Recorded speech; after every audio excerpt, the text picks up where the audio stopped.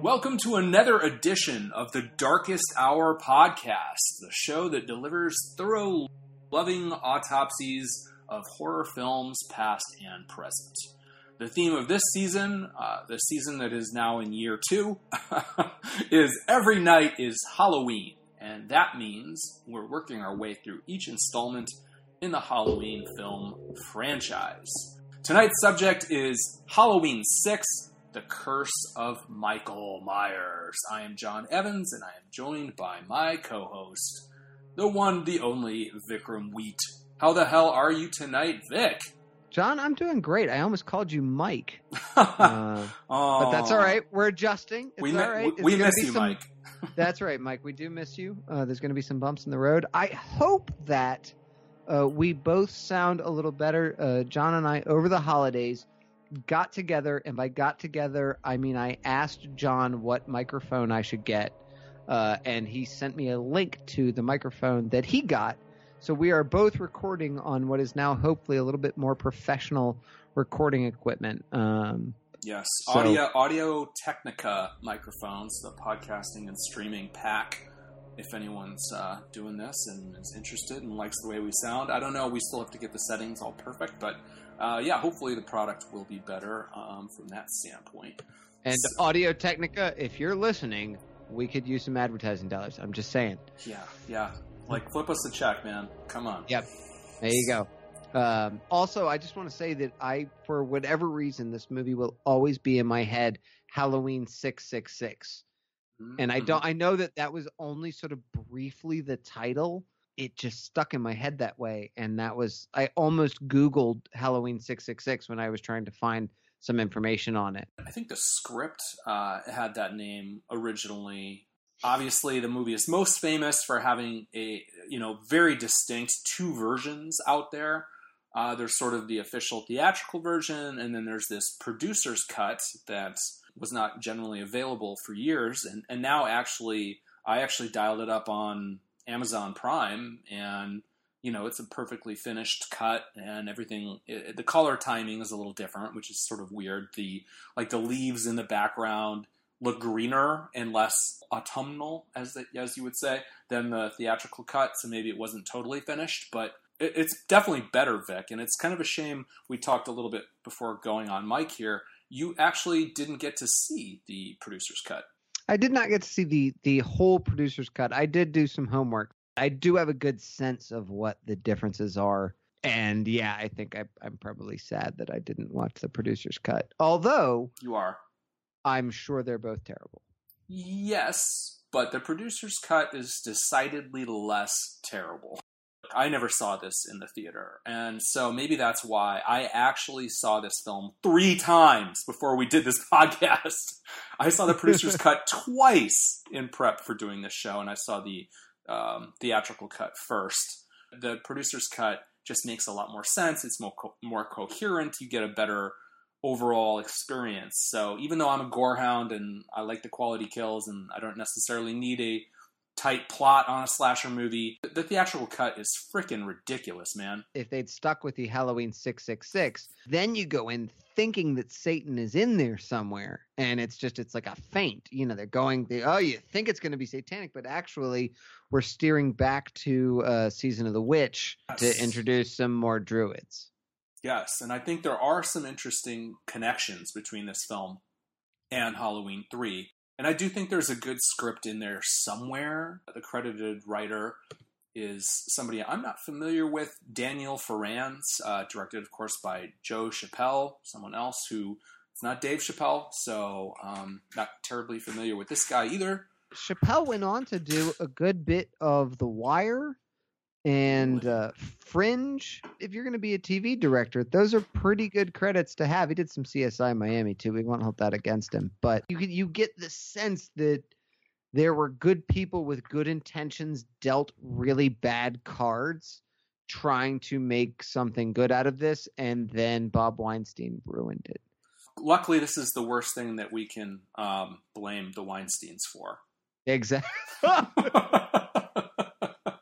John, I just want to stop you there because I do feel like this should be a good tradition for us to continue. What are you drinking tonight? Well, thanks for asking there, Vic. I started off with a Manhattan kind of in my lead up to the show as I was doing a little mic checking and whatnot and going through my notes, which are voluminous. And now that we're actually recording, I am drinking a Wolf Pup Session IPA. How about you? Session IPA, huh? All right. Well, you started with the Manhattan, so I'm not going to make fun of you. Carrie Bradshaw would be proud of you. Ouch. Yeah, but you got that, and so that's even funnier.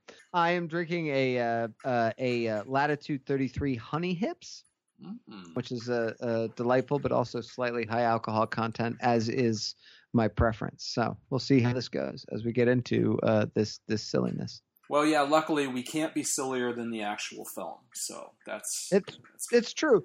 And I just want to say too, especially sort of for the benefit of the listeners, like when I look back, especially on Friday the 13th, some of my favorite episodes, both to record and then to listen back to, are the really terrible ones. Like I had so much fun recording Jason Takes Manhattan, for instance, or the Final Friday, Jason Goes to Hell.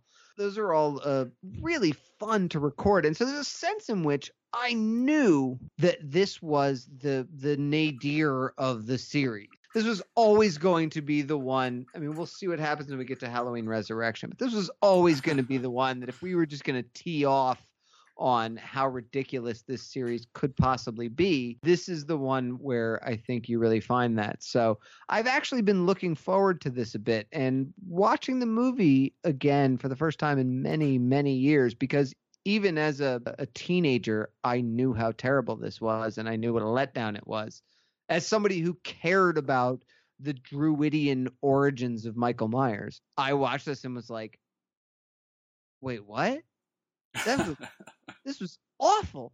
It lived up to that. I did not. There was no Heaven's Gate revisionism on Halloween 6. It's just as bad as I remembered it being, and just as bad as the critics say. And surely, dear listeners, it's just as bad as you think it is too. If you don't, please post on our Facebook page, because I would love to hear somebody defend this. The Facebook page, of course, is Darkest Hour Media. We'd love to hear from y'all. And it's not going to be completely like just, shitting on this movie. I think there's some interesting and ambitious aspects to it that I find really intriguing. It's just, execution is kind of where things break down, both on the page from a screenplay perspective and on the screen in terms of what they actually were able to get and edit together, of course, that being one of the big bones of contention with this film. John, you're wrong. Everything in this movie is terrible, including Paul Rudd, which is not something I thought I would ever say. Oh, I'm afraid I do agree with you, and we will get to poor Mr. Paul Rudd's performance in a bit. But it's an ambitious film because I think on some level this tries to be the sequel that John Carpenter would make.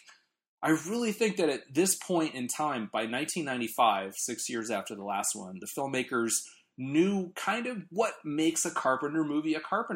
And even if they're sort of aping it in some ways, I think that they're trying to emulate and tie back to, as we mentioned earlier, Halloween 3, which Carpenter didn't direct, but is more of a true Carpenter movie than any of the other Halloween sequels. And I think if you compare this to most Carpenter movies, you can see some, I won't go so far as homage or fan service. It's not even a negative thing. I think they're just really kind of tapping into that vibe and that mythology. And for me, that's a worthy objective. Like, we inject a big dose of Halloween 3 here. I would say that you could even think that this is an attempt to sew up the entire Halloween franchise, the whole series mythology, in a way that Carpenter might do if he was still driving the bus here. Because I think you might see it as tying into the Carpenter-verse, in a sense. What do you think about that, Vic? Am I totally crazy, or do you see that at all? I think you're totally crazy. Everything that when we looked at 5 and said, this is the kind of fan service that people want, that feels organic and that fits with the story that they're telling and advances the story in new and interesting ways, here feels even a bit like I'm going to say in the same sort of negative way that we got in some of the David Gordon Green one, that it was like, oh, here's obvious fan service. And The one thing that I really think would have been good is if they were going to steal from Halloween 3, they should have gotten Tom Atkins to play Dr. Wynn. That would have been amazing. Due respect to the actor, I'm going to look up his name, but due respect to the actor who did play it, because I did see him and immediately go, hey, it's the guy from Liar Liar. Yes, Tom Atkins makes everything better. When we did the new Halloween, the David Gordon Green movie, I could not lambaste it for some of the things that it lifts from this movie. Because I noticed several of them watching this film, and that made me kind of dislike that movie even a bit more, even though it's, a vastly better piece of filmmaking than this movie. But this movie is part of the greatest hits package that Danny McBride and David Gordon Green went through. I mean, they're deep cuts, but now I see it, and I'll reference them as we go along. But there are some things that movie lifted almost verbatim from this film. Let's get into it. I'm ready. Let's dive in. Okay. Obviously, you, the listener, probably don't have this plot memorized. So I'm going to give you like a basic synopsis here just to help guide you. And we are going to try, as we talk about it, to orient you within the film. But more or less, here we are 6 years after Michael Myers' last massacre in Haddonfield. This synopsis comes from IMDb, written by Ahmet Kozan. So thank you, Ahmet. Jamie Lloyd has a child all of a sudden, 6 years later, and then she's killed by Michael. Michael is allied with the Cult of Thorn, who both kind of protect him and gave him the Curse of Thorn, and that's why he killed all of his family. Now, the Strode family have moved into the Myers house, and thus Michael will stalk them. Joining forces are Sam Loomis and Tommy Doyle, the boy that Laurie Strode babysat during Michael Myers' first rampage back in '77, and they are now out to stop Michael and the cult. Thank you, Ahmet Kozan. We begin with an opening title sequence that has starring and introducing as a credit for both Paul Rudd, the great Paul Rudd, and the female lead. And they're introduced in this manner in the Halloween font. Now, Vic, have you ever seen that credit before? I have not seen starring and introducing. I suppose I haven't, because they usually run down a cast and then go, and introducing, I guess they're like really wanting to say, oh yeah, these two are starring in this movie. Yeah. Don't forget Paul Stephen Rudd, if I'm not mistaken. Well, you're correct in the theatrical cut, but in the producer's cut, he's just Paul Rudd. This is an interesting little bit of Hollywood trivia. I heard a long interview with Jason Priestley, who was talking about sort of his young days in Hollywood, and he's living in somewhere in the valley in North Hollywood, either living with or friendly with Brad Pitt and Paul Rudd. And they were all just young, kind of wannabe actors. And he said that he and Pitt both looked enviously at Paul Rudd because Paul Rudd had starred in a movie at this time. And that movie was Halloween 6. Wow. Think about that. So, yeah. So wherever you are in your life, whoever it is you're looking up at, just remember, granted, everything worked out well for everybody except Jason Priestley. But I don't think Jason Priestley is eating out of garbage cans right now, Vic. That's probably true. I did just think that was a little interesting tidbit of Hollywood history for you there. I'm sure Brad Pitt was like rewinding and pausing this performance of Paul Rudd over and over, taking notes, like trying to learn the craft. Studying it before he did Thelma and Louise for Ridley Scott. I think he does the little weird head bob in Thelma and Louise that Paul Rudd keeps doing in this movie.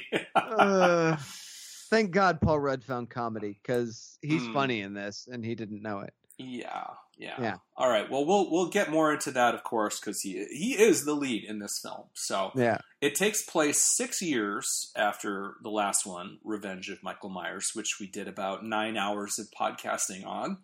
Yes. And I did note that, again, it's the same date on the calendar when we open. And it crossed my mind that nothing happens in these movies except on October 30th and 31st. So 2 days a year, this shit goes down.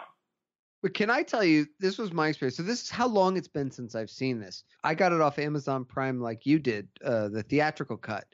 And when the card came up that said, Halloween, The Curse of Michael Myers, and then it said starring Donald Pleasance.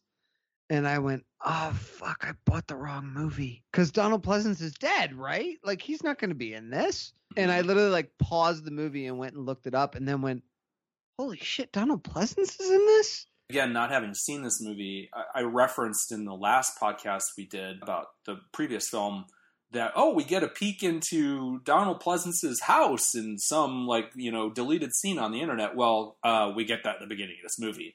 And for all I knew at that point, that was the end of Donald Pleasance. But we find out that his character, Loomis, had a stroke and he didn't die at the end of the last film. And that's why he's back here. And I want to say that the performance he gives is courageous here. I mean, he died months and months and months before the release of this film. And any physical frailty that he was experiencing at the end of his life was only subtext in his performance here. I mean, you do see him as diminished from last time. We get the explanation that he had a stroke. He's visibly older and weaker, but Loomis, the character, and Donald Pleasance, the actor, rise to the occasion here. I mean, you see that he's as sharp and as fierce as ever. I was thinking, fine work as always, Donald. And that's not a phrase I find myself uttering very often lately. I could not disagree more. I really felt like he was phoning it in. And again, especially compared to 5, we spent so long talking about how he created this arc for the character, like almost in spite of sort of all the craziness that was going on around him. And, he was crazy and having spent his life chasing this evil and shouting at this little girl and his confrontation where, at the end, it was so emotional and hysterical, and like it was this man's life had led to this fever pitch moment where he was confronting the embodiment of evil, after which, even though the embodiment of evil simply escaped out of a prison cell, he retired to a little house somewhere and listens to a shock radio DJ for some reason on Friday night. I found it utterly unconvincing, and I found myself thinking, my God, the man just needed a paycheck to cover his medical bills. Ooh, ouch. Man, put the gloves back on. Look, I'm sorry. I will give the man an Oscar for Halloween 5, but for Halloween 6, he goes down in flames right alongside Paul Rudd and everybody else. See, I thought he blew Paul Rudd off the screen in this movie. Well, yeah, but that's not hard. The little girl singing about the blood raining down on her blew Paul Rudd off the screen. Well, look, I'm not going to say this is the best Loomis or the best Donald Pleasance performance, but I personally did not think that he phoned it in. So we can agree to disagree there. His relationship with Michael, though, is noticeably missing. And again, a lot of these things, I think a lot of your issues, maybe even with the character and the performance, boil down to the script, right? Because there's just nothing that interesting going on. You were talking about kind of Loomis's arc and his character and his obviously the relationship with Michael is such a huge fulcrum of the drama in the series, and that's really in the background in this film. I mean, do you think that might be part of the problem? Well, for sure. And it steers, I mean, again, because of, and this is what I mean when I say they were dealt a bad hand, because they had to dive into the rune on Michael's hand and the Man in Black and all the druid stuff, you have to go away from his relationship with Loomis. That's just where the story has to go because of what that crazy Frenchman did in the 5th one without thinking about how they were going to answer any questions. It's I can't remember we mentioned Lost, but yeah, it feels like this is season 6 and Damon Lindelof is just throwing his hands up in the air and going, I don't know, put them all in a church and put some crazy shit on the walls. That's pretty much how they wound up here. So I agree with that. But to get back just to the opening, because this movie goes off the fucking rails, like at the very outset. And then you watch the producer's cut, what I'll say about the producer's cut is at least they steer into it, right? Like that's the cut that like this is what we have to do, so we're going to do it. And we're going to try, and we're going to do it as well as we possibly can. Whereas in the theatrical cut, they're more like, yeah, no, that doesn't work. So we're just going to try and do something else entirely. And, and that's almost worse. Like it doesn't have at least the courage of its convictions. But certainly the implication in the theatrical cut, and that's made more explicit in the producer's cut, is that Michael impregnates Jamie. Yes. Is that the audio? Because the very first sort of audio we hear is Jamie saying, "Michael, please don't hurt me." I don't remember that from the original cut, but you do hear it later in the producer's cut. Yeah, very clearly in the producer's cut, we get that Michael has impregnated his niece, and if we remember his niece from the last two films, that's really fucking creepy. And 6 years later, how old could she be? 16 at this point, right? I mean, how old could she be?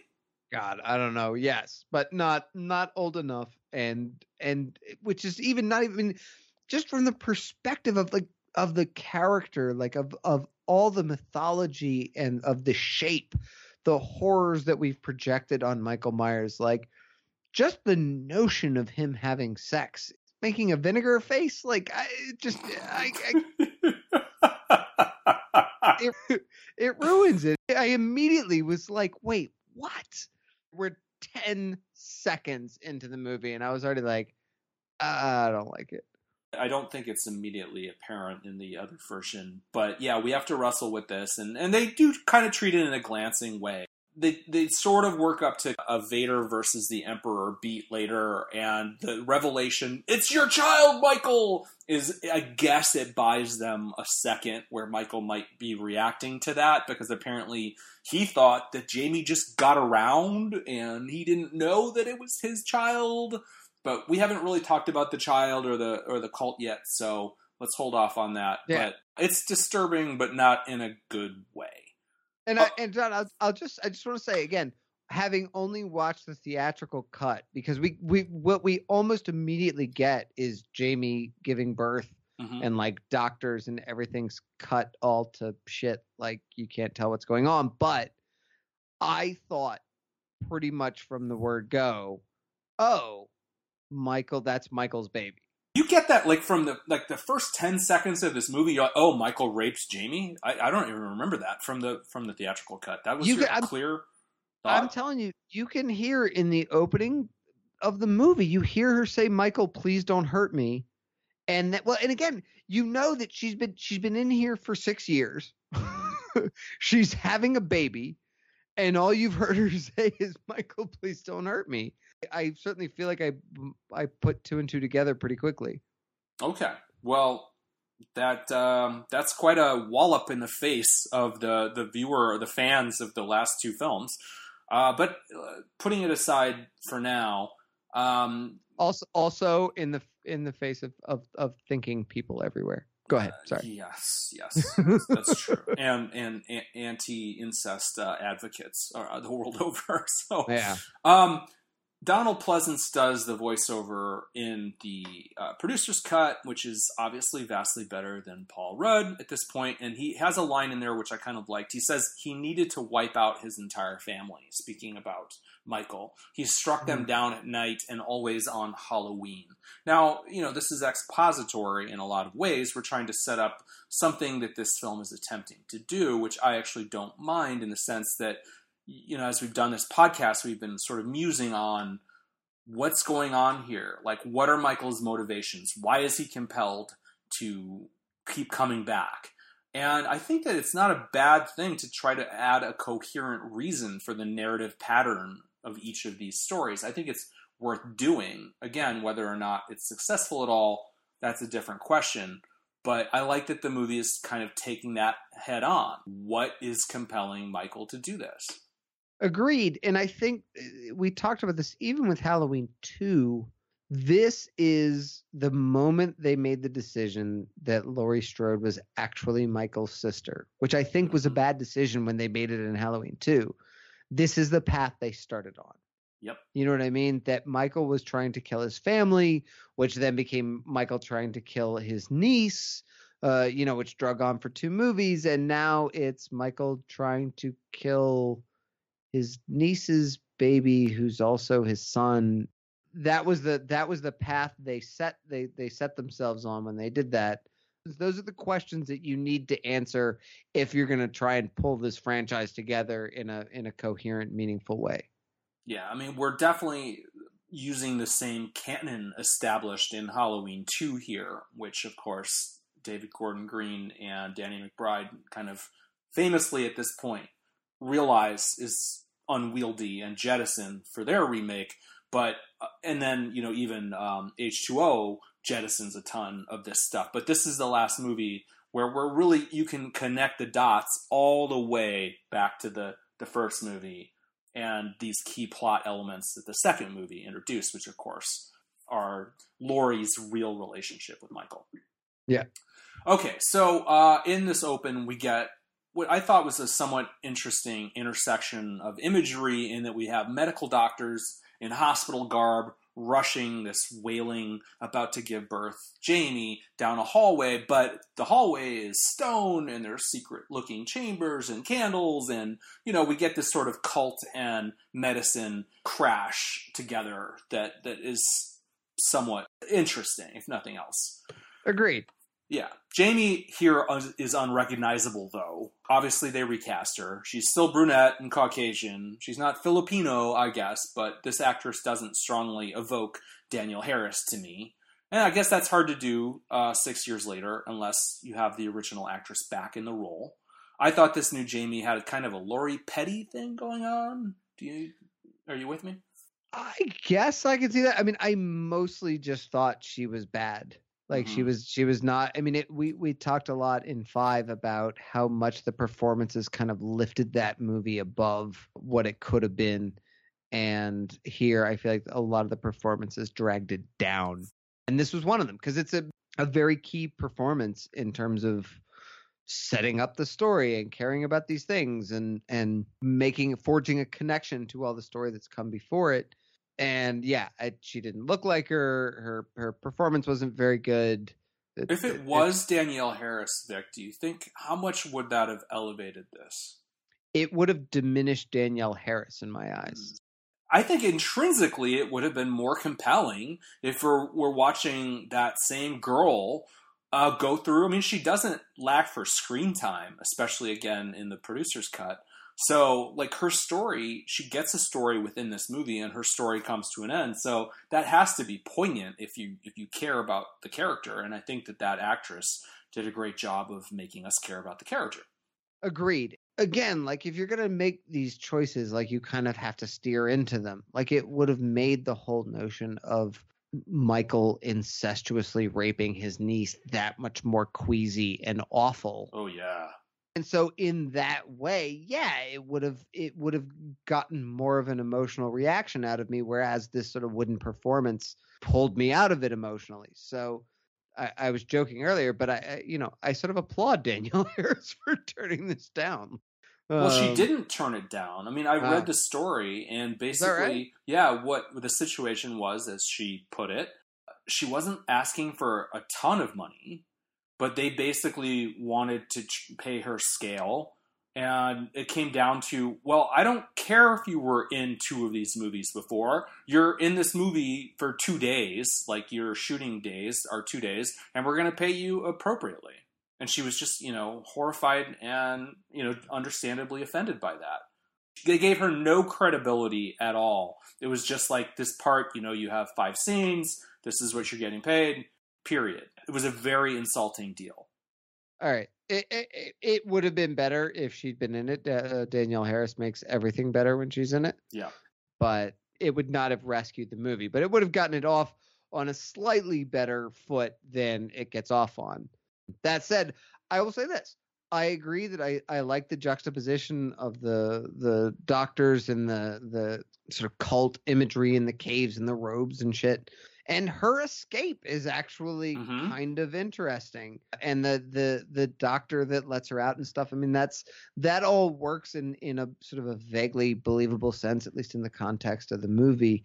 I will say again, as the designated parent, that the notion of a mother really even walking that soon after having a baby is pretty crazy. And the baby, starting here but going on through the next 5 scenes and really through the rest of the movie, the baby is the best behaved, like least crime. Like I feel like they just used the doll from American Sniper, because the notion that a baby could sit in a cabinet for 12 hours and not have anybody notice is astonishing. Newborn babies need to eat like every 45 minutes. Thank you for that perspective, Vic, and Thank you. I'm blessed to not have that perspective just yet. But this has been your fatherhood and horror movies input from Dr. Vikram Wheat.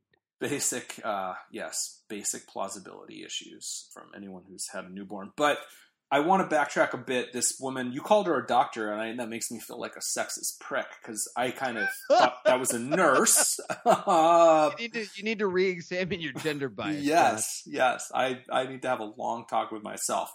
But she suddenly shows up in the recovery room. All of this feels like just minutes after, as you said, Jamie had birth, and she says, "Come with me if you want to save your baby," in kind of a Terminator-y moment. And they run off, and I guess they both know, or at least Jamie knows, that Michael is apparently on his way. They're running around in this industrial plant type place, underground. And we get this beat where the nurse is tired, and she's going to sacrifice herself to save Jamie and the baby, because she's too tired to go with them. And then suddenly the nurse hears a sound and hopefully calls out, "Jamie?" I talked about this being the nadir of the series, like, I'm going to say, sort of Jason Takes Manhattan and Jason Goes to Hell. Well, I remember bringing up Jason Goes to Hell is the first one that starts where they just like don't even address what happened at the end of Jason Takes Manhattan. It's just Jason's just back and like just a fact of life. And this feels like they're like, let's just get to Michael Myers chasing Jamie down a hallway. Like we don't really need to set this up. Like let's just go. Well, we kind of. What I do think is interesting that Michael has a place in this world. Like, he's not an interloper here. He kind of belongs with the cult. And I think that's the one thing that's different about Michael's relationship to everyone else in this movie. I mean, generally, I think this is probably the most boring Michael Myers in the whole series. But, it's interesting that the cult is cool with him, and he's got the run of the place. Yeah, exactly. He's just wandering around, like waiting for something to happen so he can stalk somebody down a dark hallway. He doesn't really have to escape from a mental hospital. Like he just walks out. That's a relief, Vic. That is a relief. Yeah. At least we don't have to break him out of another goddamn mental hospital. However, we do have a spike sticking out of the wall for no reason. Yeah.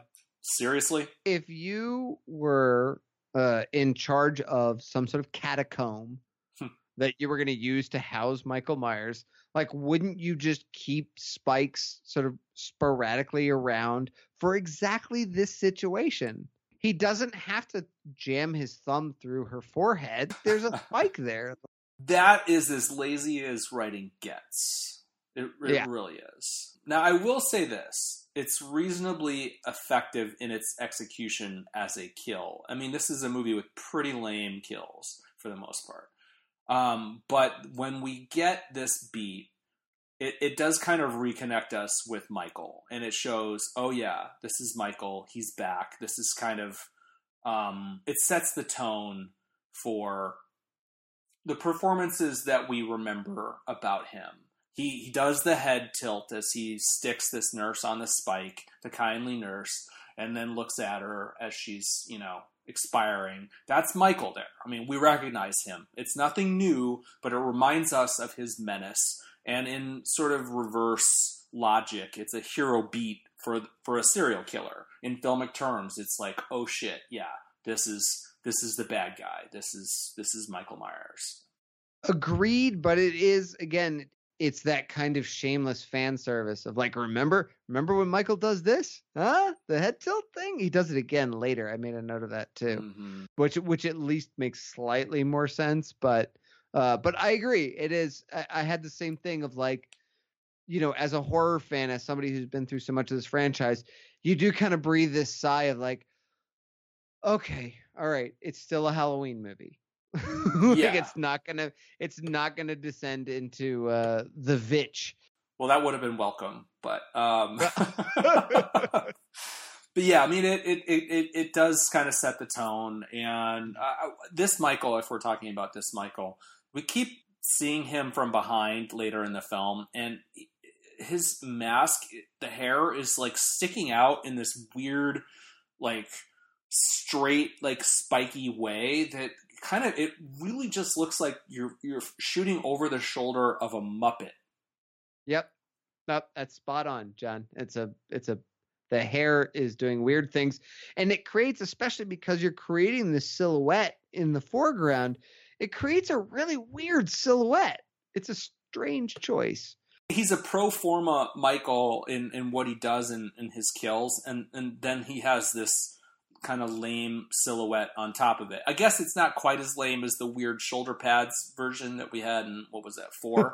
But it's a not interesting Michael. And of course, spoiler, we don't do anything interesting with his psychology in this movie.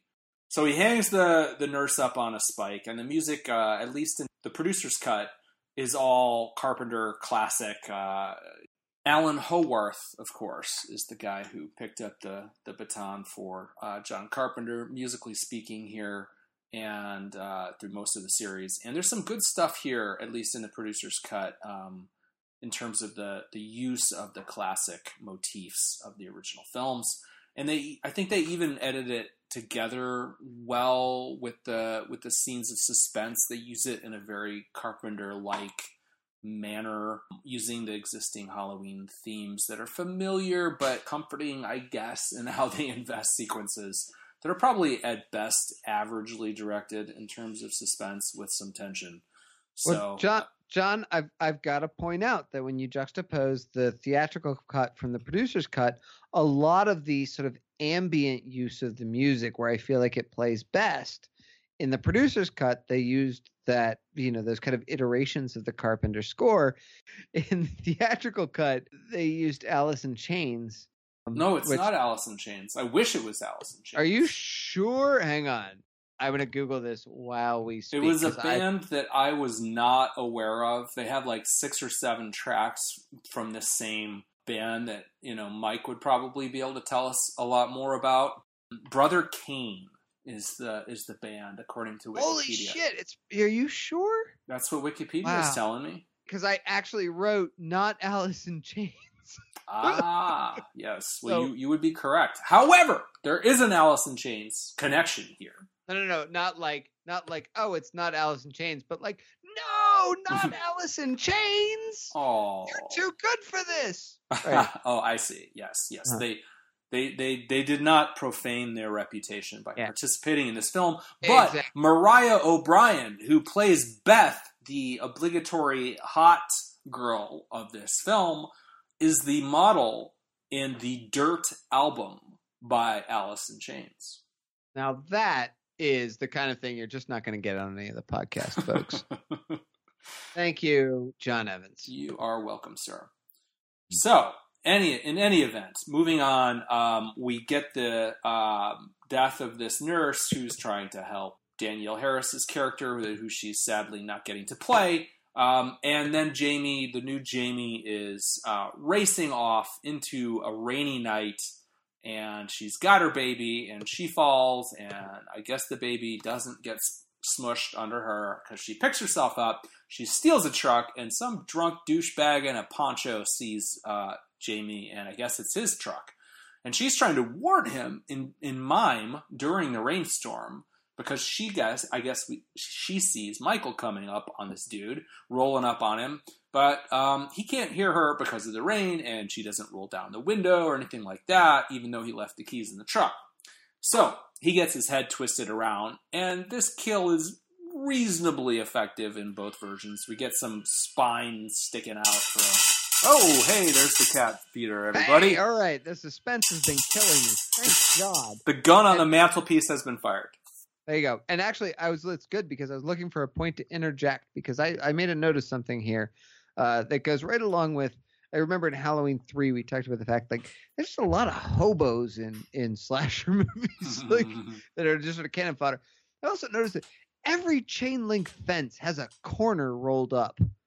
You know, you would think that if you were the powerful druidic cult that can pull together doctors and nurses and medical personnel all in this giant underground facility, that you might make sure that your fence wasn't rolled up so that every Tom, Dick, and Harry can just come in and out of there, especially as you have the embodiment of evil on 2 legs, just underground. Like maybe you want to keep somebody monitoring the perimeter or something, but no, there's just a corner of the fence rolled up, and so she and the baby slip out. That's one thing that this facility is lacking is security. That's for sure. Yes. Yeah. But anyway, I guess you've got Michael Myers. If he's not trying to leave, maybe you're not really that worried. Yeah, he's basically on the payroll. I mean, he's Darth Vader to the Man in Black's Emperor, man. So he takes care of that. Michael Myers, home security. He's got a jumpsuit. Do you have a psychopath in your house? He's very vigilant. Yeah. Always on duty. What is the saying goes? Better to have the camel inside your tent pissing out, right? As opposed to outside your tent pissing in. See, no. That's that saying will get a lot less obscure now that our listeners are going to start sharing it on a regular basis. Outstanding. Yep. So, anyways, but yeah, so that was that to me was one of the like, oh, like I don't know, those little things when you're telling this story are the things. Every one of those little moments that pulls you out of the movie, and they just compound over the course of this to make it seem sillier and sillier. Nevertheless, well, we're about to have a very silly scene here as we move forward. All right, let's get to it. And with that in mind, outstanding. Beer number 2 after my delicious Manhattan. Okay. I switched to Scotch. I can't quite get my ice cubes to clink, but they're clinking. They're clinking, Vic. There you go. Yep, that's podcasting gold right there. You know the podcast is about to get good. Oh yeah. So we meet this little boy named Danny now. He's about 6 years old. What do you think, Vic? Do you have a clear sense of it? Who's Danny? Well, this character was named after Danny Torrance, and apparently he is potentially the next Michael Myers. Danny sees this man in black who we introduced in the last film. And by the way, when you were talking about Lost and J.J. Abrams and being obligated to make shit work that somebody just kind of randomly set up previously without knowing where it was going to go, this film chooses the absolute last things that you would want to carry over into the next movie. And they feel like, well, shit, I guess we gotta keep that, even though they have no idea what to do with it. And then jettisons like all kinds of much more interesting and promising things that they could have used in this film. No, the Man in Black is back, and now he's kind of talking to this little kid and trying to motivate him to join Team Thorn Cult and kill for him, Danny. Kill for him. Him meaning Michael. This is one of those movies where the characters are named after other characters in movies, and Danny's grandparents are named Deborah and John, which are Deborah and John Carpenter, Deborah Hill and John Carpenter are who they're named after. But Kara, who I don't know who she's named after, is Danny's mom, and she's the female lead of the film and the co-lead with the great Paul Rudd. She comes in to comfort Danny after this, terrifying run-in with the Man in Black. She does a cute little mantra for Danny in the producer's cut, which Vic was deprived of enjoying. The audience really has no idea who these people are at this point, like how they would tie into the plot. But we introduced the idea of this radio show that everyone in the world is listening to. Back Talk with Barry Sims. Fucking Barry Sims, dude. Fuck that guy. one of the more obnoxious characters in the history of slasher films. He's live from the top of the Sears Tower in Chicago. And enjoyed not just by teenagers, but also by debilitated geriatric psychiatrists. Yes. Everyone in the world listens to him to the point that the bus station is just cranking the Barry Sims show through their PA system. So we learned from this initial broadcast that Haddonfield banned Halloween back in 1989 after the last movie. So it's been 6 years of no Michael and all quiet on the Midwestern front. Well, that's a good literary reference, John. I'm impressed. That's one of the really interesting ideas that they kept trying to pull into 4 and 5, that they might ban Halloween. Mm-hmm. There's all kinds of sort of interesting and thoughtful kind of sociological things you could do with that and how it affects this town, because Haddonfield is, or should be, one of the characters in these stories, and they do absolutely nothing. I mean, I know we get kind of the first Halloween and Barry Sims and blah, blah, blah. They do nothing interesting with it. No, they don't. Yeah. But Kara does see Danny draw the thorn symbol, which they introduced in the last movie, and which is telling us that it's working on Danny's mind.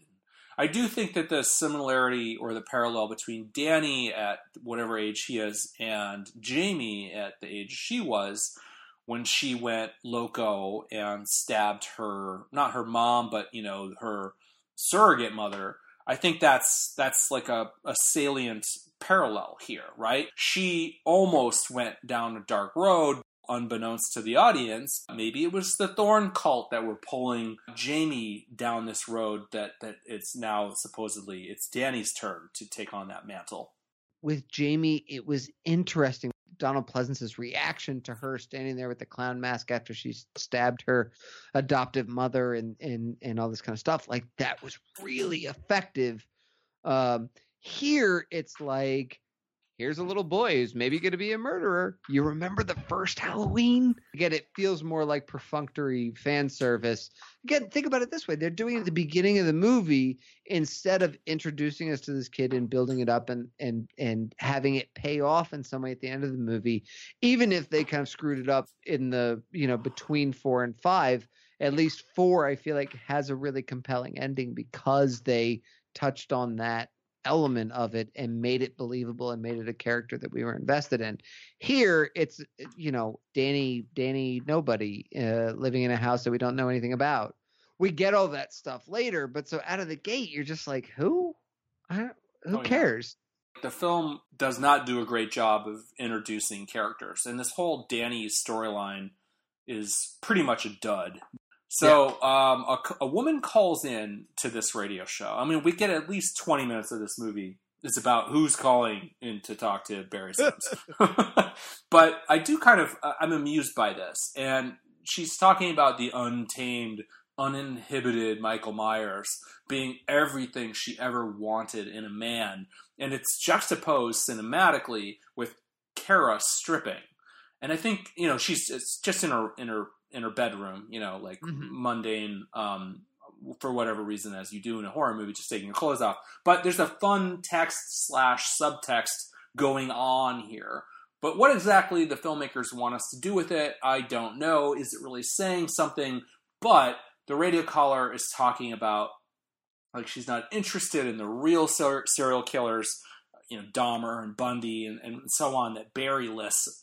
But she wants to know what's behind Michael Myers' mask. And I feel like this is like a scene you don't get in these movies, but you would in real life. And I think it's fun. She floats the theory that Michael just needs a good partner, which is worth considering even if the movie never does. And none of these movies do. And it's interesting watching Kara's face as she listens to all of this. There's kind of a wistful, lonely quality to her performance here. The juxtaposition that I drew is with Michael's sister, sort of on the night that she gets killed, because Kara is, if my genealogical tree is correct, she is Laurie's and therefore Michael's cousin, right? Dude, if you got that information, you're one up on me. I have no idea what her relationship is. her mom says something like, "Your brother could never sell this house, and that's why you moved in." Meaning, like, the brother being the realtor who was Laurie's dad? Laurie's dad, Yeah, exactly, yeah. which would make Kara and Laurie and therefore Michael cousins. But so trying to draw some juxtaposition between girls stripping late at night. And again, it's when you talk about that, like that, the notion of the women in the world who are sexually aroused by Michael Myers, like that's out of Natural Born Killers. Like, again, you're hinting at something that's maybe kind of interesting, because we always come back to, with Michael, at least especially in the certainly in the first movie and a bit in the second one, that his relationship to women and kind of sexuality and stuff gives this weird undercurrent to his murderous impulses that is basically fallen by the wayside. And so here they introduce it in this, I agree, this kind of interesting way, especially if you're going to juxtapose it with where once he murdered his sister, who was taking off her clothes in a bedroom on a dark night, right around Halloween, with his cousin taking off her clothes in a dark bedroom right around Halloween night. And for all we know, it might even be the same room, right? Yes, exactly. Oh, that's funny. See, I didn't even put that together. I didn't either. But it goes nowhere and it does nothing. Ultimately, we're just shoehorning some cheesecake into the movie, but they scripted this. We have this woman calling into a radio show, and they were playing with ideas about like how the world might view someone like Michael. And as we all know, like if you kill a bunch of people and end up on death row, there will be women who are sexually mesmerized by you and might even, romantically want to like actually have a relationship with you. Absolutely. Charles Manson was married. Right. Yeah, exactly. I mean, it's tapping into something we all know is real and applying it to this fictional character. And there's something kind of interesting about that.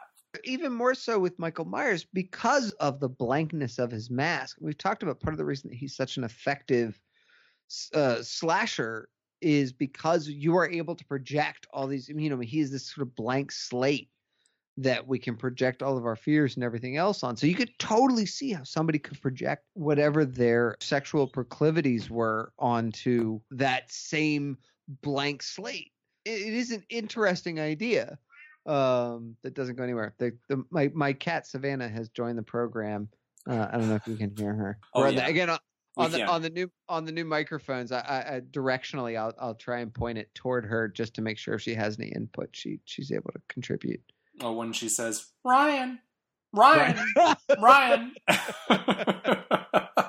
That is sometimes what my cat sounds like she's saying. There's a serial killer on death row named Ryan who Savannah has a desperate crush on. So anyway. Speaking of crazy people, Kara spots Tommy at his window. Tommy Doyle, everybody, who of course is played by Paul Rudd here. And Tommy is the little boy who survived that first babysitting nightmare that Laurie Strode navigated successfully in the first Halloween. He's grown up now, and he's at his window across the street, aiming a camera at the Myers house.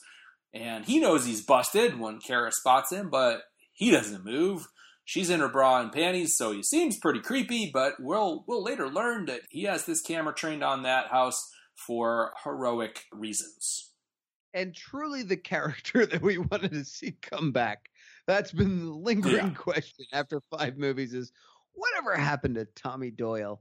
Well, there was all those audience surveys and things, like all this data just like represented the groundswell of interest in the Tommy Doyle character. So they had to make the fans happy, Dick. Yeah, exactly. He could have had some like Tarantula Man posters on his wall or something. Now, that would have been a nice tie it all together thing. Yeah. But no, he doesn't have that on his walls anymore. It's just clippings from newspapers documenting the original crimes in a very amateurish fashion. A second after this scene, he's calling into that radio show, and he gets right on the air too. And I do find it interesting that he plays more as Crazy Ralph in the Friday the 13th films than a hero in this beat. I feel like there are a lot of parallels to Friday the 13th in this that we didn't have in a lot of the previous films.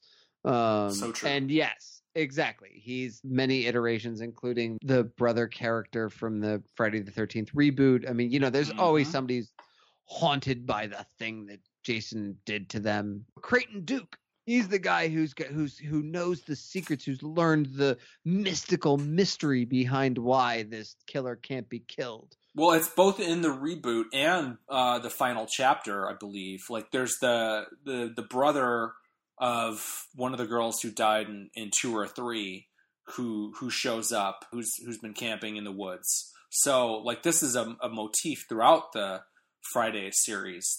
The guy who knows what's up and is out for revenge, kind of a thing. The survivor.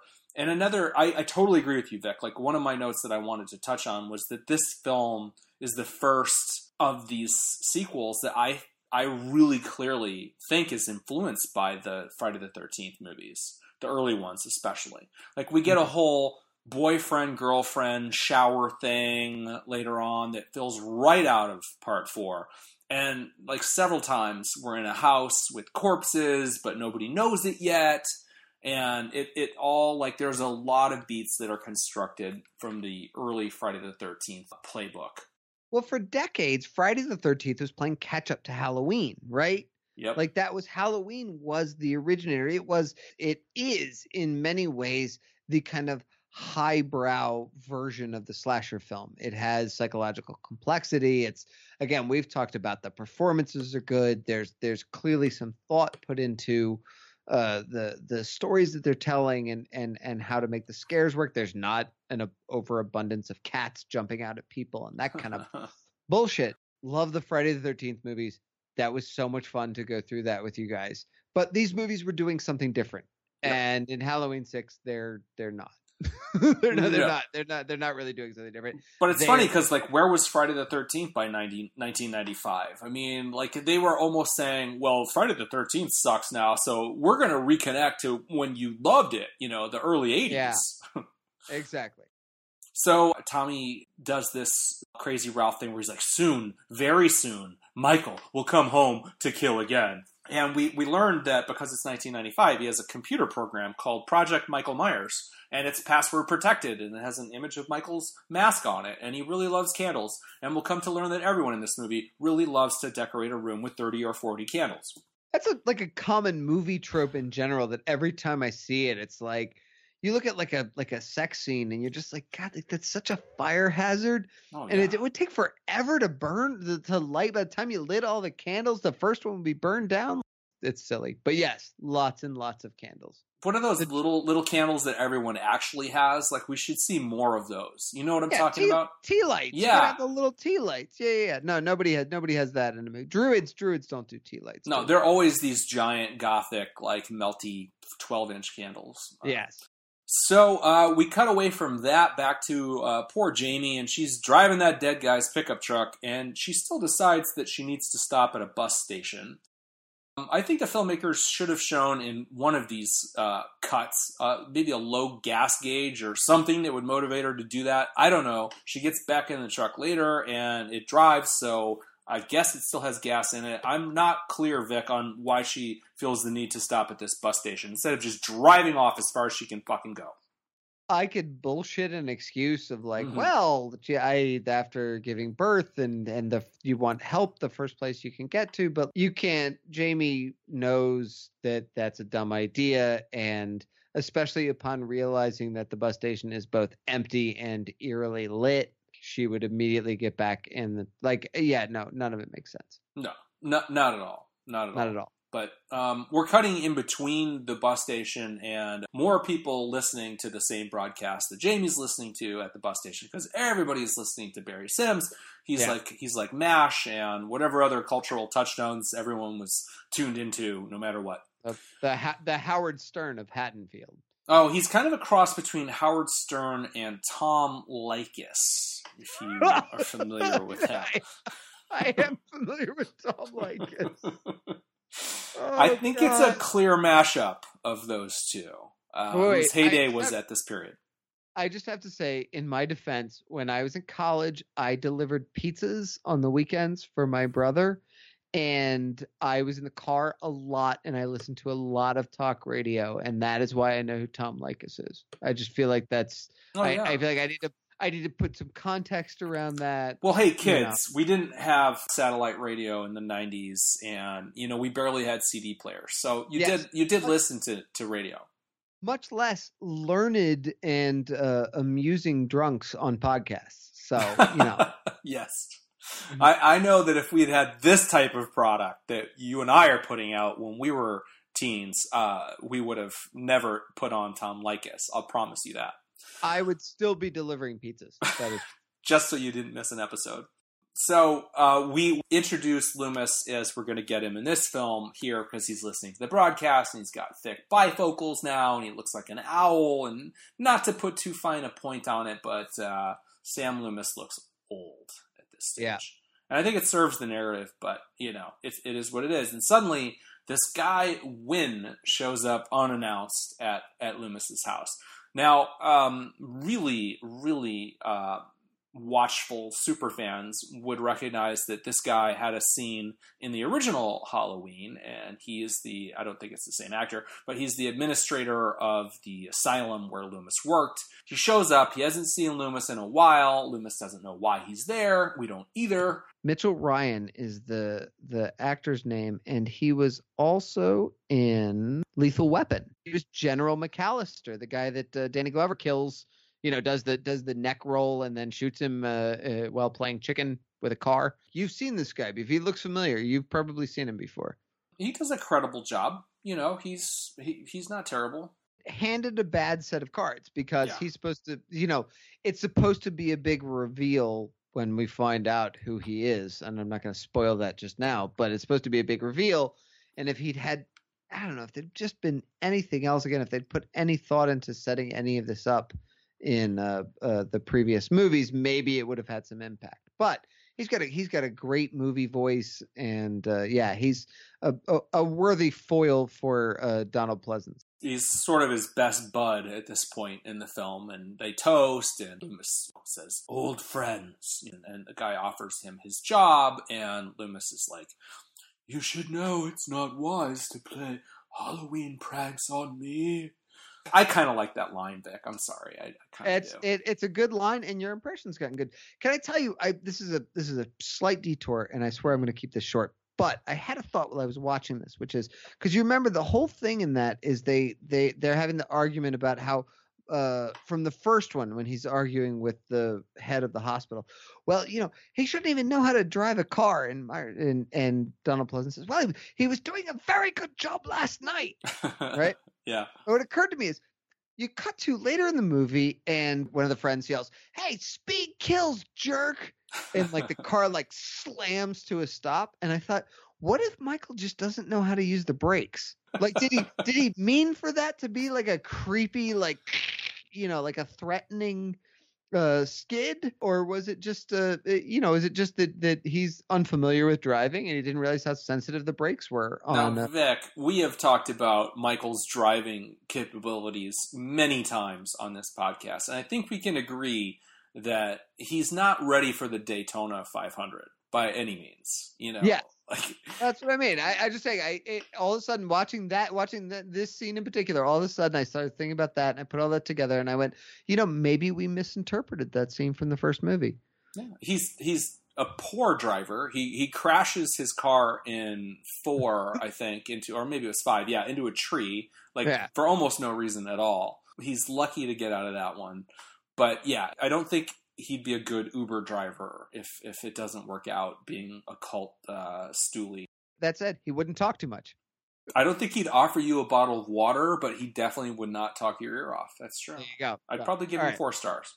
Well, we're going to catch up to Michael's driving coming up very shortly. Yes. So before we get there, we learn that Loomis has written a book about his experiences with Michael, and he says, "I've buried the ghosts." So I guess at this point he's reached a kind of closure that tells us, and apparently ghosts can be buried. Who knew? This has no connection to the character of Loomis that we've set up to this point. This all seems completely disconnected and bizarre. He has been gone, Michael, right? So...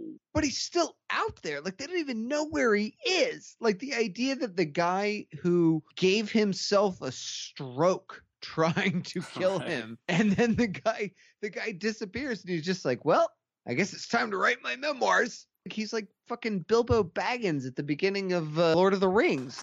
In this movie, the idea is that They all died in an explosion or something. And maybe that first Halloween, the year after that, Loomis is like all ready. And then he's like, oh okay. October 30th. No Michael.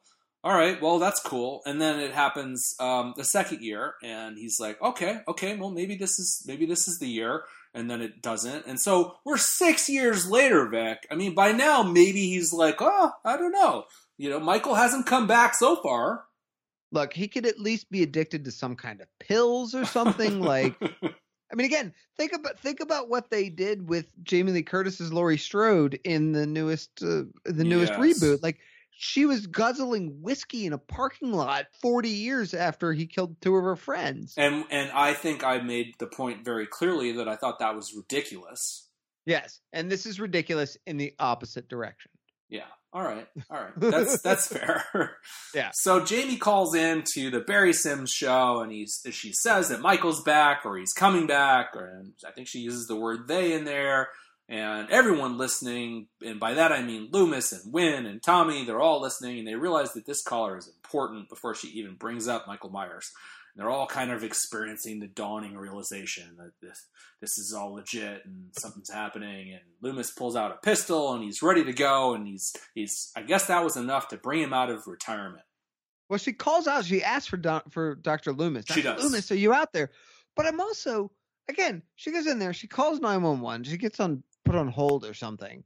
And then, like, her next instinct is to call the fucking radio show. It's just bad writing. Well, how does she get all these quarters to, like, feed the payphone? I mean, I guess maybe, like, the guy with the poncho had, like, all these quarters in his truck, but...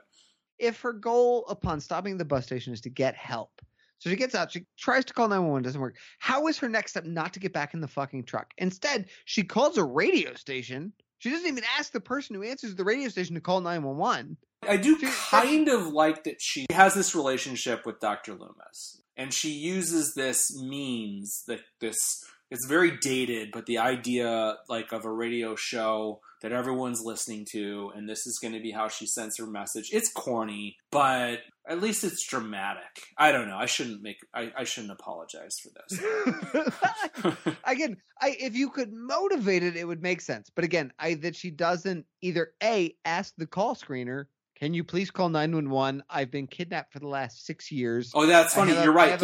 There's no call screener in this universe. No, she goes right onto the air. And we discover later, by the way, because I found this particularly absurd, that Tommy is recording everything on a reel-to-reel tape recorder. He's listening to the Shock Jock and recording everything just in case something like this should happen. Yeah, in a few minutes, he plays it back, and he hears like a bus announcement, and that's how he knows where she is. And which I'm pretty sure is where they got the idea for that scene in The Fugitive. I'm kidding. That's not true at all. She calls in, she does the whole thing, and then she proceeds to take the baby down the stairs into the women's room. Is it the women's room? Because I'm confused. All right, so there's this giant, spacious bathroom in this facility, in this bus station, and we never see another soul walk into this place other than Tommy later. I guess he just knows to go in the ladies' room. He finds the baby that she stashes in a cupboard. But he's following the blood trail. Oh yeah, you're right. Okay. Yeah. All right. We'll give it props for that. All right. Yeah. So there was a trail of breadcrumbs. So while she's creating that trail of breadcrumbs, the power is out. That's when she knows that Michael is here. She actually glimpses him in the stairwell, and she's going to hide in a stall. And this is something that David Gordon Green's 2018 movie stole. Because we've got Michael checking bathroom stalls one by one. And the new one lifted this outright. He's got the burned hands from Halloween 2. He's knocking one door open after another. By the way, Loomis got plastic surgery to get rid of his scars, this movie establishes. So it's hard to exactly discern what Jamie's plan was in hiding in this stall, because we reveal ultimately as Michael opens the last door that she left via this window behind the toilet. So why is she hiding at the window if she's ultimately just going to leave via the window? Because she saw Michael in the stairwell. Why didn't she just get the fuck out of Dodge? But it's still kind of a resourceful beat for Jamie because she drives off again, and suddenly Michael has a van and he's harassing her, and yeah, he's driving. Again, it begs the question, maybe she just should have kept driving instead of stopping at that bus station. So she crashes into this farm and she takes out a bunch of pumpkins, which is kind of a ha-ha moment, I have to admit. It's a rainy night, she's in pain, she's limited by having just given birth, she's limping, she hides in a barn. Kind of plays to me, Vic, like she's sort of giving up though, really.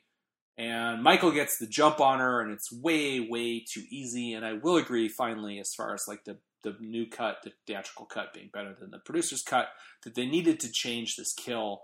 Suddenly she turns around and she's getting stabbed. But she says, you can't have the baby. And it's basically like she planned this sacrifice.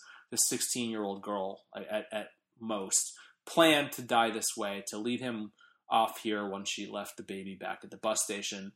And I guess she kind of knew that it was going to go down this way, ultimately. So the barn feels like a rehash of Halloween 5, because we just did that. Like, you couldn't think of another another better location to do, because this is it. Like, this is one of your scare scenes. You're going to try and drum up some suspense.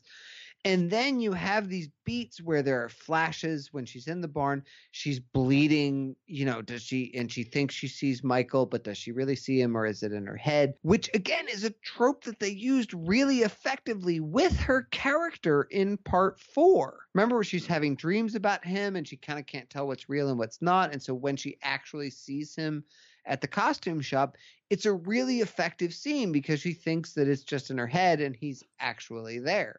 Because it's been 2 movies since then, they do nothing to play that up or nothing to establish any of that. And so then the scene just doesn't make a lot of sense. Well, we also ditched the whole psychic connection between them entirely in this film. Yeah. It's basically kind of retconned out that they have this link, and that, I think, is one of the worst decisions that this movie makes, in that, like, that was the main supernatural element up until now. And this film more or less doubles down on and commits to the idea of a supernatural element. But that is dropped. It could have been powerful because we have this relationship between them. And we've seen this history. And it would be interesting if it's like he reaches the point where he just kills her after, having these 2 movies. And at this stage, it's like she wouldn't get with the program. She successfully fought off this baton passing that he wants, because he wants to get free of this on some level, right? And it would have worked well with what they're doing with the little boy Danny in this movie, because now he's the one being groomed, but originally it was Jamie being groomed. And in a sense, like, she was strong enough to survive. Like, she stabbed her adopted mother, but she didn't kill her, and she came back from it. She bounced back from it. And the same thing is happening here. And maybe this kid, Danny, loses that battle. And that would have paid off the whole thing for both Jamie and the kid. Because the idea being that if you're a kid in this cursed family, it sucks. Like, you either become the next killer or you die. It's that simple. And he kills Jamie, because she no longer has any utility. Like, he's given up on her in some way. And now he's going to focus on Danny. Like, I think that could have all been pretty cool and pretty powerful, but no, they just can't quite get those things to work. Well, I think they're leaning back towards what I think of as a Friday the 13th trope, and particularly I'm thinking of I think it's Friday the 13th Part 2, where in the very first scene the survivor from the first movie gets an ice pick in the head. Yeah. Although, to be fair, that's pretty much what we do with Rachel at the beginning of Halloween 5, is just to dispatch the survivor from the first movie. Again, you're using her as your sort of opening scare. It's not that bad, though. I mean, like, she gives him a run for his money, at least in this movie, compared to Yes, I agree. I agree. No, that's true. Well, although remember, Rachel actually does okay. She's the one who runs out of the house and calls the police and has the dog and that kind of thing. But I agree, it's not quite that perfunctory, but that's the sense from the writing is if you were going to introduce all that stuff, you were going to have to invest in this character, and they're not invested in any of the characters. They wanted to dispatch her as quickly as possible, so that we could get on with introducing our next crop of cannon fodder. Yeah, well said. Yeah. So after Jamie does meet her end here, and I think that kind of ends Act 1, and then they sort of reframe everything and echo the original in the sequels with some supers on the screen over the neighborhood, and it says Haddonfield and the date and the year over a neighborhood shot, and it really does look like the season, at least in this film. They shot it in Salt Lake City, but we've got leaves and. All right, so we're Halloween 1995, 18 years after 1977 at this point, which, by the way, Vic, is only the difference between now and 2000. So think about that. Jesus. So Laurie Strode would be roughly 32 years old at this point, by the way. Oh, my God. Yeah. So we see the evil drunk Strode dude, who we're going to learn is John Strode. We see him chopping up a kid's prank, and we're going to meet his wife, Deborah, soon. And I think that this little couple, this family, could be interesting if they had just depicted them and their relationship to the other characters with any kind of care and thought and inspiration. But they don't, so they're kind of just awful, thin characters. And it does, I mean, this breakfast scene is the scene where it's like, here's the relationship between all these characters, like hammer hitting the nail on the head for every one of the relationships, including, by the way, the sort of strange introduction that, like, Kara showed up with Danny, but John calls him a bastard. So we never find out who the father is, which feels like maybe there's some sort of lingering mystery around it, but they'd never get back to that. But it is like, and it's as a writer, I've encountered these scenes, and it's like, here you're making a horror movie, everything's got to be scary. You've got one scene to cram in whatever the character relationships are, and so to do that in any way that feels organic and not sort of clunky and forced, and the dialogue is bad and that kind of stuff is really challenging. So I'm sympathetic, but it's bad.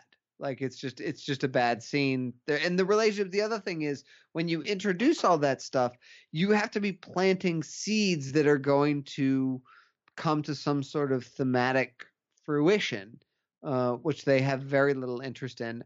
The biggest thing I took away from it was that any relation of the Strodes moved into the fucking Myers house. Yeah. Really? Like, I know you couldn't sell it, but like, I don't know. That was beyond the pale. Well, even if like it were somehow theoretically plausible that the fact that they represented this house and obviously nobody would buy it, and now it's 18 years after the original crimes, that they would be forced to live there. But the fact that we learned that Tim, the John's son, the older brother of I don't even know if he's the older brother of Danny, but it's so whatever, but he's the younger brother of Kara, at least. We know that. Well, he doesn't even know that they live in the Myers house. Everybody in this fucking town knows the Myers house by now, right? That makes no sense. Yeah. That was when the girlfriend brings that up later, like Beth, right? Beth? Beth bringing it up. I was like, I was pulling my hair out. Like, how? I don't have words. I'm a podcaster without the words to explain This how movie you could possibly write that in. will have that effect on you. It's Yeah. stupefying. It is stupefying. And yeah, we do have like this very contrived, ultra over the top conflict between John, the dad, and Kara. Like, he fucking hates her. And all the best that we can realize from this is that she left and got knocked up, and it didn't work out with the guy, and then she moved back in with her son, and it really is cramping his style. Right? And yes, and like what style? And also like, the kid's like 9. Like, Is he you know 9? what I mean? Like, I don't know. I mean, I'm making that up, but he's definitely like an older kid. Like, in the overall scheme of cramping your style, like, it's not like they have to babysit a lot. Yeah. I like, obviously you wouldn't be thrilled to have the. I mean, it's not an empty nest because there's Tim, but suddenly like you have 2 more bodies in the house, but it doesn't make a lot of sense. And he it's very oblique. But she did something, and he's a total asshole to her. He hits her, he draws blood from her nose, and then suddenly, not in the version you watched, but almost gave it away. The man in black shows up to talk to Danny and invokes him, and he puts a knife to John's belly. And this kid is never convincing at all as potentially a killer to me whatsoever. That's true, but I actually thought that because you hear the Men in Black talking to him in the producer's cut, I actually thought it worked better because I got everything without that. Oh, it works. Like the idea when he just looks down and sees the knife in his belly, and then oh, this is the kid who's been sleeping in Michael Myers' room. You sort of put it together. Is this house sort of infected with something? But it's also just a normal reaction in a way. I mean, the guy just hit your mom. Yes, well, that's what makes it interesting. Is it's on a 1 to 10 reaction scale. Doing what he did is a an 8, whereas a normal reaction might be a 5. He might have gotten in front of her. He could have done a lot of other things without the voiceover from the Man in Black. It has an element of subtlety to it, which mostly this movie lacks. Can we talk about, by the way, we sort of skipped over this, that one of the big differences between the 2 cuts is that they use as transitions these crazy quick flash cuts to things that have no connection to what's going on. In the theatrical cut. In the theatrical cut, exactly. That are awful. So just bear in mind as we're talking about this movie that in between every scene, sometimes in the middle of scenes, there's just the sound of knife slashing and pictures of knives and blood and people being stabbed, or I don't know what else. I feel like I did you a disservice, Vic, because I mean, originally we talked about this and I thought you were going to watch the producer's cut. And like, to me, it's not good, but like it's a legitimate Halloween sequel for what that's worth. But the theatrical cut is fucking horrible. Practically Troll 2 level bad. Well, but that's the point, is I think that we're able to bring those 2 perspectives to it. Mm-hmm. So it's like I said, I just want to make sure that people know, look, when we're talking about this, there's all kinds of other terrible things happening that are not related to the plot. Yes. But there's awful filmmaking spliced into this as well, and I think that's, like I said, that's sort of relevant because the story at this point is mostly going to progress pretty much the same way, at least until we get to the end. But it's a very simple story. Those little cutscenes are just, every one of them was like needles in my eyes in a bad way. I wish there had actually been needles in eyes, but I know, like, Audition looks like a lovely experience compared to watching this movie. So we meet the new character, Beth, who's dating Tim, and she lives across the way in the same boarding house as Tommy, the Blankenship boarding house. And by the way, the boarding house itself is such a dated idea. Like, can you even imagine, Vic, in your life, have you ever been aware of a boarding house? Like, I thought that was like 1956. I rented a room in a house when I first moved to Los Angeles with 2 or 3 other sort of adults. So yes, John, I've actually lived in a boarding house. It was a weird experience. I lived with a very experienced jazz drummer, a meth addicted set builder, and a guy who had extensive experience in distribution for pornography. Wow, that sounds like a sitcom. It was more I only wish that cast of characters had been sharing the Blankenship house with Tommy Doyle. But no, unfortunately, it's just Beth, who I really like. She's very much a product of the 90s, and she even kind of looks like Fairuza Balk, the queen of the early and mid 90s in my mind, at least in genre cinema, because she's got kind of the eyes. Did you feel that at all? Did she remind you? Yes. I mean, I would say yes, that sort of quintessential 90s girl. And I especially liked, I mean, she had a little bit of Tina's kind of, it's Halloween, we're bringing this back. Like she had a little bit of that enthusiasm. It wasn't fleshed out as much, but she had a little spunk that I did actually like. Well, I think it was funny because like she's almost an activist for it, and I guess that's her motivation for getting on the Barry Sims show, is that she's like, I'm the champion of the teenagers who want to have Halloween in this town, and we don't want the grown-ups to tell us like what to do. And it has like almost kind of this whiff of the college-y stand-up and protest, whatever it is that you are passionate about. It felt like a product of the 90s in a way that kind of resonated with me, that this is her cause. It's the closest that the movie gets to exploring some of the sociological aspects of canceling Halloween and what Michael Myers has done to this town and that kind of thing. They don't get very far into it. It doesn't get fleshed out in any meaningful way.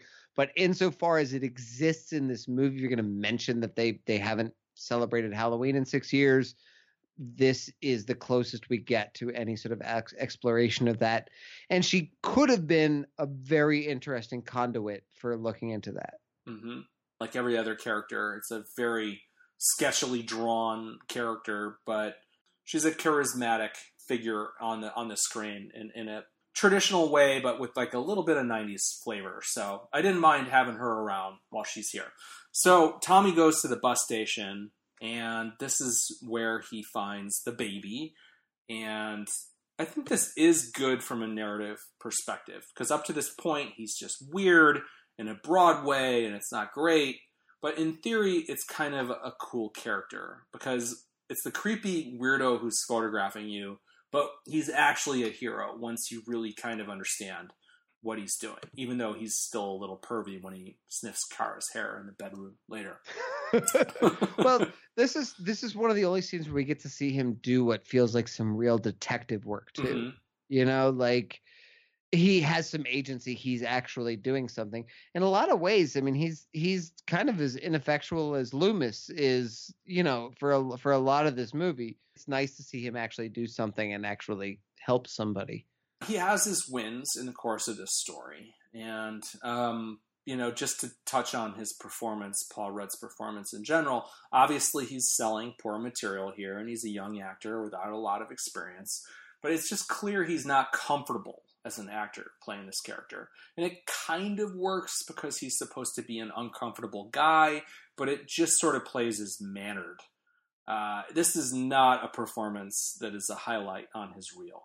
Lots of people have this performance in their resume. Again, if you were going to talk about Kevin Bacon and Friday the 13th, or Jennifer Aniston in Leprechaun, you know, this is a big part, though. I mean, he's the fucking lead. He is the lead. No, it's true. He's a young actor in a bad movie with a bad script, quirking it up for 90 minutes. Yeah, with the head jiggle and the way that he leaves with the baby hunched over in the hospital a bit later. It's just ridiculous. It's just strange. Well, it's a little bit like, I mean, you know, the story goes that the Zucker, the Abrams brothers, or David Zucker, right? Mm-hmm. The Abrams brothers and David Zucker. Yeah. That they saw Leslie Nielsen in all these like serious roles. I mean, not Prom Night, obviously, but maybe Prom Night. I don't know. But they saw him in all these serious roles delivering this terrible dialogue, and we're like, you know, that guy could be funny if his lines were actually ridiculous. So the sense in which I feel like you can look at this and go, maybe that Paul Rudd should try comedy. I think his next part after this was Clueless. Well, I haven't seen Clueless in a long time, but I definitely don't remember feeling like he was out of his depth or uncomfortable or an amateur. So he'd found something there that he doesn't have here. Let's put it that way. My reaction to Clueless as the child of divorce with multiple step siblings, I was totally weirded out that the movie culminates in him hooking up with his stepsister. It's kind of like Michael banging his niece. Yes, except charming. But it's so he takes the baby to the hospital, right? He does, and he immediately loses his shit on the nurse for not doing what he wants like that second. Yes, but he also, one of the things I loved is they pointed this out. So in the producer's cut that you watched, Jamie actually survives. Yep. And is in the hospital. And so if you're watching the theatrical cut, Paul Rudd shows up at the hospital with the baby, and I forget, the nurse, I think the nurse calls security or something, and he's like, Dr. Loomis? And you have no idea why Dr. Loomis is at the hospital. Well, it's a completely nonsensical film. I mean, Loomis is just milling around. Sense. Yeah. Yes. Loomis is just standing around like a Alzheimer's patient who doesn't know how he ended up here. It's ridiculous and sad. But no, actually, he's there for Jamie in the true narrative of this film, which is the producer's cut. Well, Vic, I just cracked another wolf pup, so let's pick up the pace and get to the next kind of meaningful scene, which is when Mrs. Strode, played by Kim Darby, is going about her business in this house and finding the laundry machine on and moving a box of paint rollers and whatnot, and we're kind of building up to Michael's inevitable presence. But they're trying to make a lot of hay out of this laundry machine, and I do find it funny because nothing is so scary as a laundry machine, right? Yeah. But like she finds it on, and oh good, there's just sheets in there, and then later her husband comes and oh my god, the power's out, but the laundry machine is still on, the washing machine is still on, and at that point there's bloody sheets in the laundry machine. Michael kills Kim Darby, who, by the way, she's very dowdy in this, but she's the mom in Better Off Dead, and she was in Don't Be Afraid of the Dark before that, and True Grit a long time before that. And I'll just throw out that her death scene takes place among hanging bed sheets, which I've still never seen a human being who dries bed sheets on a clothesline. Another one of the shameless sort of fan service scenes of like, oh, remember that time Michael was standing behind a bed sheet? Well, it just reminds me of, like, I think there's a few things in the David Gordon Green thing, like the woman with hair curlers. I'm like, oh, yeah, because everyone really wants to be reminded of things that only happened in the 20th century or before. Exactly. Yeah. We have a little jump scare with Loomis suddenly appearing before she gets killed, and he just let himself into their house, and he lays a whole rap on old Mama Strode about Michael. She gets nothing out of it, and neither does the audience, really.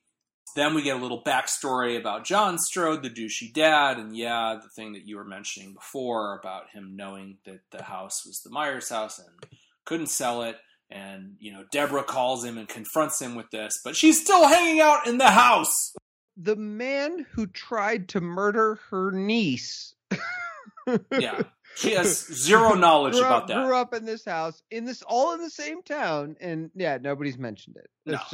It's silly. Yeah, I mean, both of them seem to have no connection to Jamie at all. Like, they're not aware of her or they have amnesia about everything salient here. So she gets her suitcase, so I guess she's leaving, and that's good. And then she notices that box of paint and whatnot that she brought inside earlier that nobody fucking noticed. Or she took outside. Now it's back inside, and I guess we remember that. No, it's not that. She picked up the axe. Oh, put the axe in the box when she brought it in, and so what she notices the axe is missing. Oh, okay. See, thank you, Vic. Thank you for paying closer attention than I did. I guess now she knows somebody's in the house, but she still makes phone calls, and then this is the real capper. She's running out, and she's thwarted by the presence of her own backyard fence. Yes, but she did not apparently know was there. Yeah, she would have totally escaped the situation if the family had not put in a fence there like 6 years ago or whatever. We get this little, Michael behind the sheet and blood spraying the sheet and yada yada bullshit. And then Danny sees the man in black on the street, and he looks really silly in broad daylight in his little getup. Well, Michael Myers has always been somebody who was frightening in broad daylight. It's been one of the things that's kind of unique about him among slashers. The man in black is not. You're right. No, he's not in the pantheon. He's a misfire that we sadly had to make work in 2 movies. So at some point, old John the douchebag, abusive dad, husband, realtor guy comes back to the house, and it's his turn to get killed, which of course in the mythos of horror he richly deserves a good demise, and he kind of gets it in the theatrical cut with the head blowing up and all this, where he's sort of pinned to a electrical box that we painstakingly set up earlier. And the only interesting thing about this scene for me is that we all have a basic working knowledge of electricity, and the fact that Michael can pin him with a knife through his gut to this box, and yet he's not getting electrocuted. I think that kind of is a definitive note that Michael has just transcended the human physicality and is now impervious to electricity. He's got the power of the druids, man. Yeah, he's the mark of the thorn. Well, I guess that's the mark of immortality, and yeah, I guess we're being explicit with that. 6-7 movies in, but apparently Michael still believes in washing bloody sheets, because that sheet that the mom got her blood splattered ends up in that washing machine. But Kara doesn't find it because he's cleaned up the entire scene, and now we're going to have a bunch of characters wandering around this house with no idea that 2 people have been murdered here, and she finds Danny and Tommy upstairs together, and now they're best friends, and the dialogue is brutal. It's just terrible. That is correct. But they bond, and now Tommy takes Kara and Danny back to his place across the street, and we get headlines like "Local Tot Kills Older Sister," which I love. And they name all the characters involved like they're celebrities whose names everyone in town knows already. And except apparently the people living in Michael Myers' house. Yeah, nobody read any of these headlines, at least if you're a Strode. In the producer's cut now, we cut to Jamie unconscious in her hospital bed, and we have this kind of previously on Halloween montage. It's bad music video stuff. Jamie's begging for forgiveness, and the man in black spurs are jangling, and it's all very nasty and rapey as Uncle Michael is coming out there at his niece, and it's just wow. It's really not working at all. And then Wynn just shoots. Gave it away. The man in black is Wynn, everybody. I like how we're not even going to edit that out, folks. Nope. We could use the magic of editing to contain the surprise, but it's a bad surprise. So guess what? Wynn is the man in black. Yeah, and this is roughly the part of the movie where you find that out anyway. But he just ignominiously shoots Jamie in the head. That's the end of her. I guess we get a little bit of backstory where Tommy is explaining shit to Kara as they look at their 90s computer graphics. But it's all just nonsense. As a kid, like being really invested in 4 and 5 and like wanting to know who the man in black is and wanting to know who broke Michael out of jail, and here it is. I'm gonna get the answers. I was so excited for this, and like this is the scene where this shit starts to leak out, and I was like, "What? Paul Rudd can't even sell it." Like it's these scenes are so painful. The computer graphics, even when the graphics were like state of the art, this shit still was just terrible. I love that you referenced the breakout scene. Yes, we're supposed to believe that this middle-aged to elderly hospital administrator went into a jail and killed dozens of cops, Terminator style. Okay. Yeah. The Strodes live in the Myers house, and thus, by default, they are Michael's family, and thus he must kill them. And I guess that kind of explains why Danny must or can take the mantle because the evil believes that it's Mikasa, Tsukasa, welcome to the family. And plus, the Thorn constellation is back in the stars, so it's back after 6 years, and that's why Michael is back too. I guess that's it. I did like, I mean, one of the things that I liked when Loomis is talking to the mom, he says, this place is sacred to him. One of those little tiny pinpricks of light in this otherwise shitty tapestry that I was like, oh, like that's an interesting idea because we do keep coming back to the Myers house and like, what does it mean to him? But you'd have to be exploring his character and his psychology for that to mean anything. And we're not exploring his character or his psychology. We're exploring the druids. So, well, but kind of by default, the narrative is telling us that Michael's endgame that we were sort of wondering at, and in the last movie where Loomis is basically offering a way out for Michael, this movie is saying, well, the cult is offering him a way out, which is because when he kills the last one in the family, his curse ends and it's passed on to another child, and Michael gets to retire. So, I mean, there is something to that we're finally giving the character, like he's working his way towards something. Yeah, that's a good point. I don't mind that. So now we cut to Barry Sims doing his live show in Haddonfield with special guests Tim Strode and his hot girlfriend, Beth. And it's kind of a dumb scene with some very 90s dated raunchy humor, but I do like, and this works a lot better in the producer's cut, that after this scene, Barry wanders off and they're going to move the production to the Strode / Myers house. And he gets in the wrong van. Yeah. Now, that could be really dumb, but to me, it actually kind of works. Because in the producer's cut, you pan from one generic van to another, and you sort of see what happened. And it's kind of pleasing that that's how this guy meets his end. Yeah, and Barry is a sufficiently clueless douchebag that you can see him just picking getting pissed off that he can't find his van and getting in there. Totally. And he has a horrendous line that he delivers over the phone with his staff. Kick the audience in the face enough and they'll lick you all over. Like I said, sufficiently clueless douchebag. Yeah.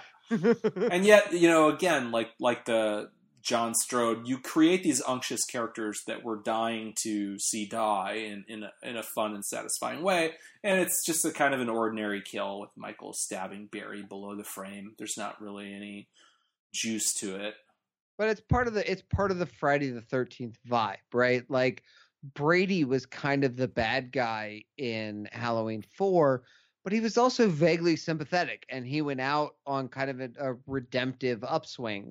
Here, these people really do feel like cannon fodder. Oh, yeah. I mean, you're absolutely right. This is a trick right out of the Friday the 13th bag of tricks, in that, create unctuous characters that, like Dr. Cruz in The New Blood, where we can't wait to see this guy buy it. And, yeah, this film, again, more than any other, is sort of taking cues from Friday, which is something that, say what you want, like, about Halloween movies, they don't seem to exist in the world of, let's cash in on slasher movie trends. Like, they are their own thing up until now. As we go forward, I feel like this is the one time that they gave in to those impulses. It feels lazy when I see it being done this way. So it's nice that I feel like this is the one time that they got lazy, and what makes this a fun franchise to do, because we were just sliding towards this all along, and now we get to climb our way out of it, starting with the next one. That was my wrap up thought, and I fucked it up. It felt like a wrap up thought. Yeah. I'm done. Okay, I'm done. That's it. But all the time I can spend on this, forget it. Meanwhile, Tim and Beth are still getting it on back in the Myers-Strode house. Knowing, by the way, that fucking Barry Sims, they think Barry Sims is on the way, and they're like, let's take off all our clothes. We'll get in a quickie before that guy shows up and talks about crotchless panties and barking like a dog some more. So Tim has a terrible line here. He's in a hot shower. There's steam everywhere. And he says, "Give me a towel. I'm freezing." What the fuck? But Michael gives him the fucking towel. Michael gives him a towel, which I do appreciate. And we see the fucking tattoo as well. Yeah. The thorn tattoo. And I do like that when Michael gets serious and cuts the kid's throat in the mirror, we're getting this sort of mirror shot of this going on, and he slices his arm along the way, kind of as collateral damage at the end. It's a nice touch. Just happens to be along the path of the knife. That's the only kind of quirky, distinctive thing about this. But yeah, so Tim's dead. And under Wynn's influence, Danny walks over to the house and across the street, and Kara chases after him. Exploring the house, Kara is confronted by her mother's corpse, which drops out of, I guess, the attic. But she just carries on. There's no beat of shock, horror, and grief at that. Kind of feels like a missed opportunity. She ends up in a room with some cultists. She sees that Wynn has Danny, and in this movie, jumping out the window to escape does not work at all. In your version of the movie, Vic, that I prefer not to talk about, she ends up in an asylum cell. In the producer's cut, Kara ends up on the sacrificial slab. And what do you know? There's more candles, because there's just no such thing as too many. And everyone in this town loves their damn candles. There's somewhere in Haddonfield, there's a very successful candle store. Oh God! I mean, that person retired like right after this movie. Yeah, like downtown Main Street. That guy, Haddonfield Candle Company. That guy's rolling in Druid dough. Well, once those Halloween masks went out of favor, 10 years before, he had to find a new business. Yeah, this is the one movie where we don't get anybody pretending to be Michael Myers. Mm-hmm. You're right. Yeah, there's no playful pranks by the local kids, and that go horribly wrong. Nobody gets killed for impersonating him. You're right about that. But we do get Tommy and Loomis wandering around and explaining to the audience what happened to them in the last scene. Apparently, they were drugged and they've been out of commission for a few minutes, but now they're back in action, which is just great plan, bad guys. Yeah. What should we kill those guys? Nah, just drug them. Knock them out for 10 minutes and then let them find us again. I'm pretty sure after a lifetime of hunting Michael Myers, I can convince him to join with me, and together we will do whatever it is I have planned to do with Michael Myers. Well, this story must end in the sanitarium. I will give it that. It does make dramatic sense that they all find their way back to the sanitarium where it all began as far as Loomis's relationship with Michael. Oh, well, but even that, I had the sense of like, we literally have Loomis saying this place is sacred to him, talking about the Myers house. Like, I felt like they wind up at the sanitarium because it's kind of the only place left. Mm-hmm. That's true. Like, if you're gonna keep calling back to all this stuff, like there's no other place that Michael has any connection to in the entire franchise except the sanitarium. So we'll go back there. It didn't take a whole lot of brilliant inspiration to reach that conclusion, is what you're telling me. A little more process of elimination than divine inspiration. But they did get one cool hallway to shoot like a dozen times in this movie. Yeah. They shoot their shit out of this one long hallway. Is that the hallway where Paul Rudd just stands while Loomis goes up to get beaten up? Oh, yeah. I mean, basically the sanitarium is represented by like an office and that sort of stone sacrificey room and this hallway. That's the entire sanitarium.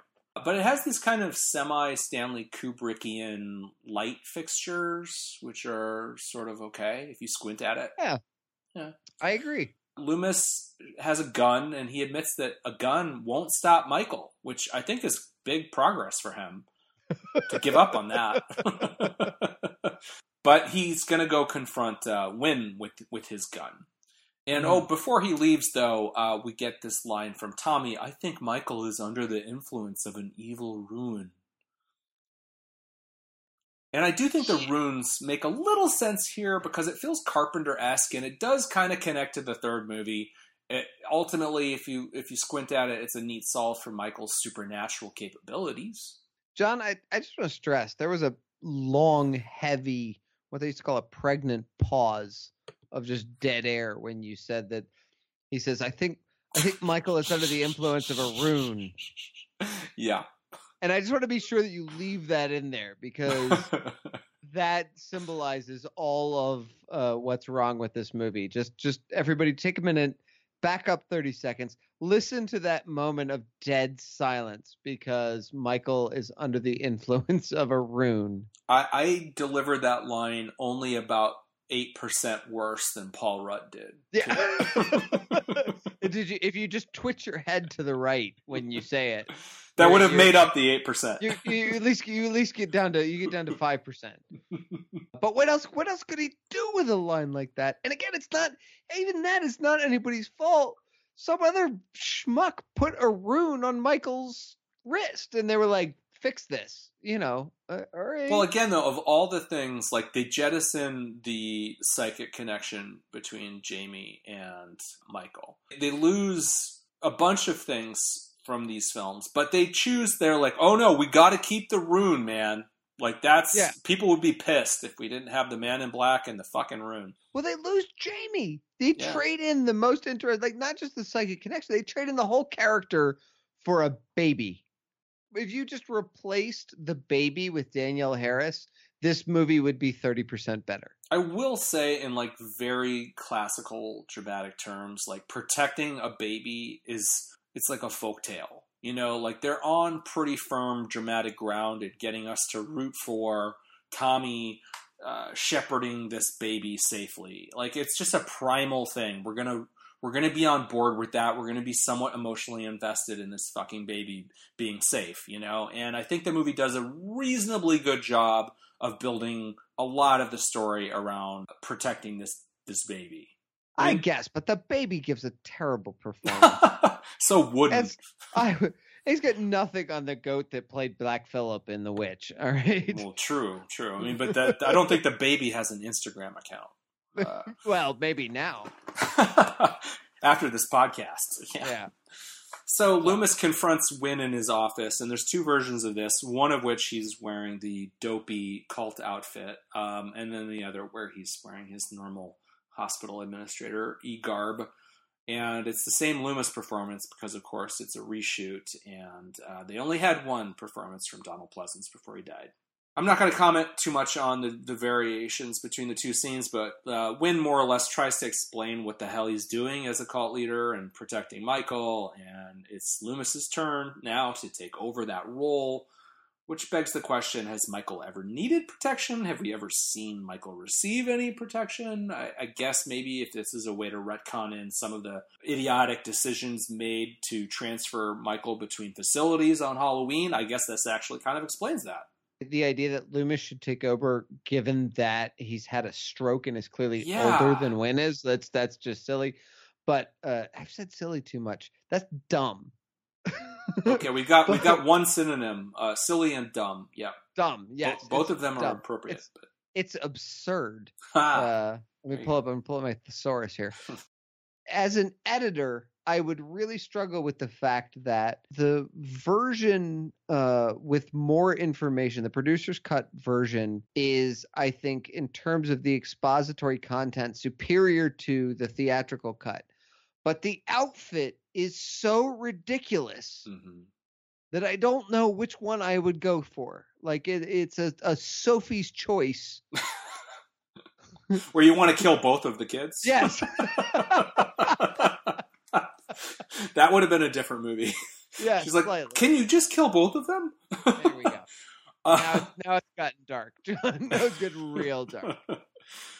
I agree with that. I can't argue with that. I mean, the one thing conceptually about this sequence, which I kind of like, is that when Loomis refuses this invitation to take over, for once, Loomis isn't the craziest guy in the room. And I think that if they'd built to it better and or given him a better line, we might be loving this moment.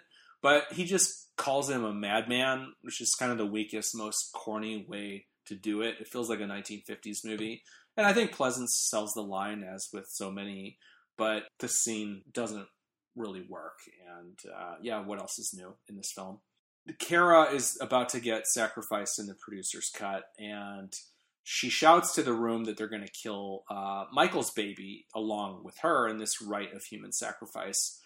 And apparently that's news to him, and that the baby is his, and he sort of semi has, it's not well executed, but he kind of reacts in a way that reminds me of Vader turning on the Emperor, and it buys them a little time somehow. Tommy makes his move, and they escape, and it's dumb, but I just think, or silly too. It's dumb and absurd also. Yeah, it's all those things. But Michael, let's talk briefly about Michael's relationship to this cult. Like, he's sort of standing there again, like Vader, but he's an errand boy and an assassin, and to me, it just sort of diminishes Michael, his relationship to this cult. If you think about all of Loomis's dialogue for 4 of the 5 movies leading up to this, it's been building Michael up as the height of evil, the pure, unadulterated awfulness and evil and emptiness, and like, you know, he is such a horrifying character coming up to this. And so to see him standing idly by while they're about to sacrifice Kara, you know, just like a prop in this sort of ceremony, they rob him of all of his menace. They take away everything that makes him a frightening character.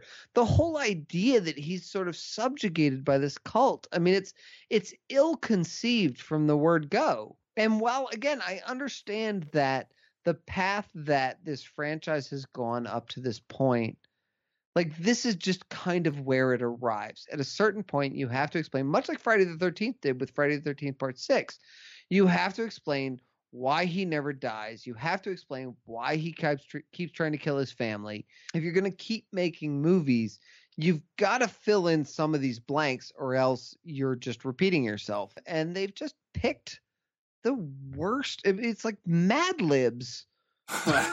If you were going to fill in all those blanks. And this scene is the culmination of that. It's the culmination of Mad Libs Michael Myers, you know, where you've just picked druids and incest and baby and Paul Rudd. That does sound like Mad Libs. Yeah. Exactly. And then you put all those things together, and now and this is the scene you get. He's taking orders from something.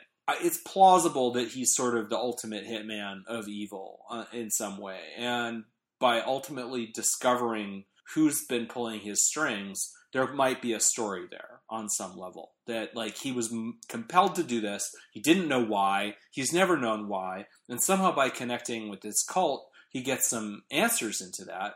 And maybe he even comes to grips with the fact that he's been manipulated. And maybe he's going to have some agency. He's going to make some decision about that. All of those could be interesting things, but it doesn't, they don't do anything with it. Nope, not even a little bit. Now we do get Tommy throwing down some rune stones and casts a protection spell or whatever, and Michael cannot pass.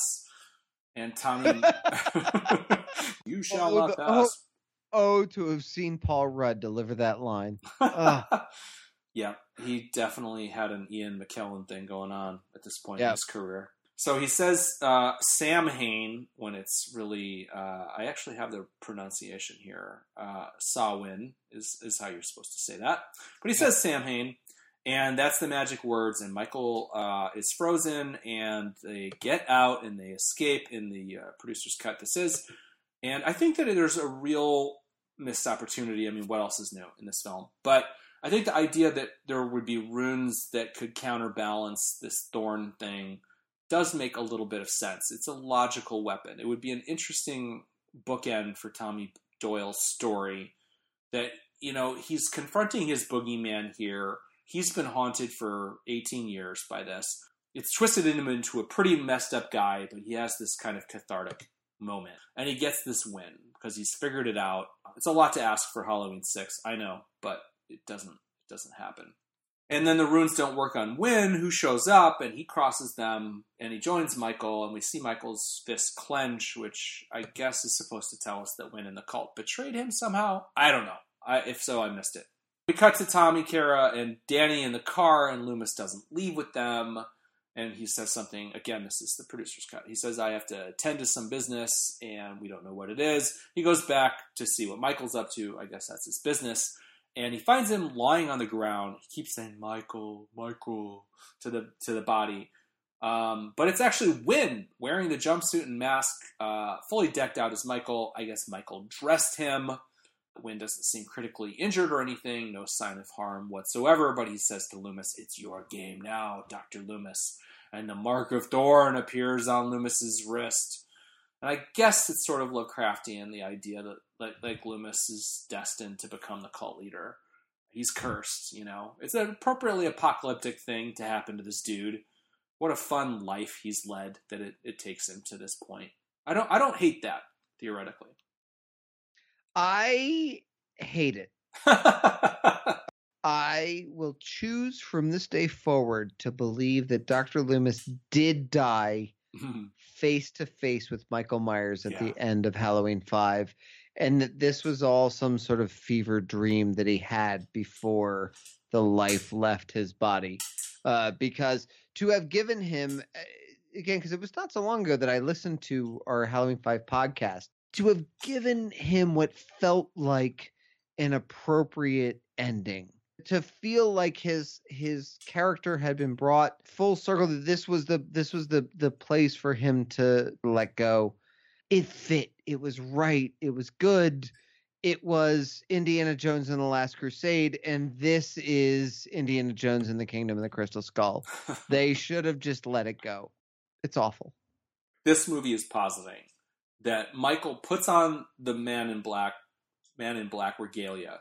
He doesn't switch the shoes, though. I guess he doesn't. He refuses to wear spurs. He really likes his little... But you'd be able to hear him coming. Like, you wouldn't be able to sneak up on anybody if he had spurs. But let's do the movie the courtesy of taking this ending seriously. Let's think it through. He dons the outfit. He goes out into the world. So this is his new identity. I guess he's the new Man in Black. Is he going to go whisper to little boys until they kill their family members? Is he going to start a new cult? I mean, he's made the choice to appropriate the Man in Black's look. So that has to mean something, right? It's not like in the previous films where he's got to wear a hospital Johnny for a while until he can find a mechanic's jumpsuit. He's never left his mask behind on purpose before, like in a permanent way. Even in 5, he tries out the other guy's mask, but you know he's messing around. Here, he seems to abandon his identity. Is there anything interesting about that? Like, what do we take from that? That is this a big leap forward for Michael? Like, just in the context of this movie, do we think from this he's evolving in some way? And the short answer is no. He can't talk. All the Man in Black does is whisper to Danny. So no, you would have had to have grown his character more, explored his psychology more. We sort of skipped over. I don't want to say skipped over it because that implies that we should have talked about it more. But there's the moment when Paul Rudd sort of presents him with what he thinks is the baby, and you see Michael Myers like cock his head to the side, or you get the moment, you know, in the sacrifice or whatever, when he sort of recognizes that he has a child, although he's not connected to somehow he figured out how to drive a car, but not how human reproduction works. He would have had to have moved a lot, and Michael Myers shouldn't evolve that much as a character. You're undermining what makes Halloween effective if you make Michael Myers into something else. No, it doesn't. They didn't earn that. There's nothing that suggests that it would work, and he would be a terrible Man in Black. Like I said, he can't whisper. If you can't whisper menacingly and you can't wear spurs, then you're not really the Man in Black. He doesn't smoke or use a shotgun. He would be a shockingly subpar hospital administrator. He does hate dogs. Man in Black kicks the dog. Michael Myers has killed a right. lot of dogs. Good point. All right, they have that in common. There's that. So we can't take that seriously. Now, I think, let me lay this on you. I think they got it wrong. It should have been Tommy who becomes Michael. Because if he'd used the power of the runes, it would have had an ironic effect in that it would work, but it would have an unexpected consequence, this magic that he surely does not understand. And so it would actually join them. And I think that maybe that's what the cult wanted all along, is how you would sort of play it. Well, actually, you could have had both, where Loomis becomes the cult leader and Tommy is Michael, because that would have been really fucked up for both of them. Like, if that's where we end this, if you're passing the baton, is that the curse has passed out of the family and now it's in Tommy's family. And if you really wanted to play that out, you would have had some of Tommy Doyle's family in the movie. And so now we know he's going to go try to kill them. And I think it would have kind of played out like we almost saw in Friday the 13th with the other Tommy, and I don't think this is a coincidence, Tommy Jarvis, where we almost flirted with the idea of Tommy Jarvis becoming Jason. Well, here Tommy becomes Michael. I think that might have been a better choice for them.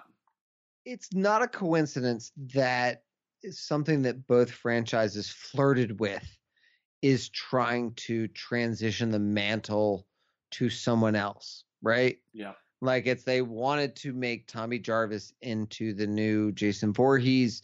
They wanted to make Jamie into the new Michael Myers.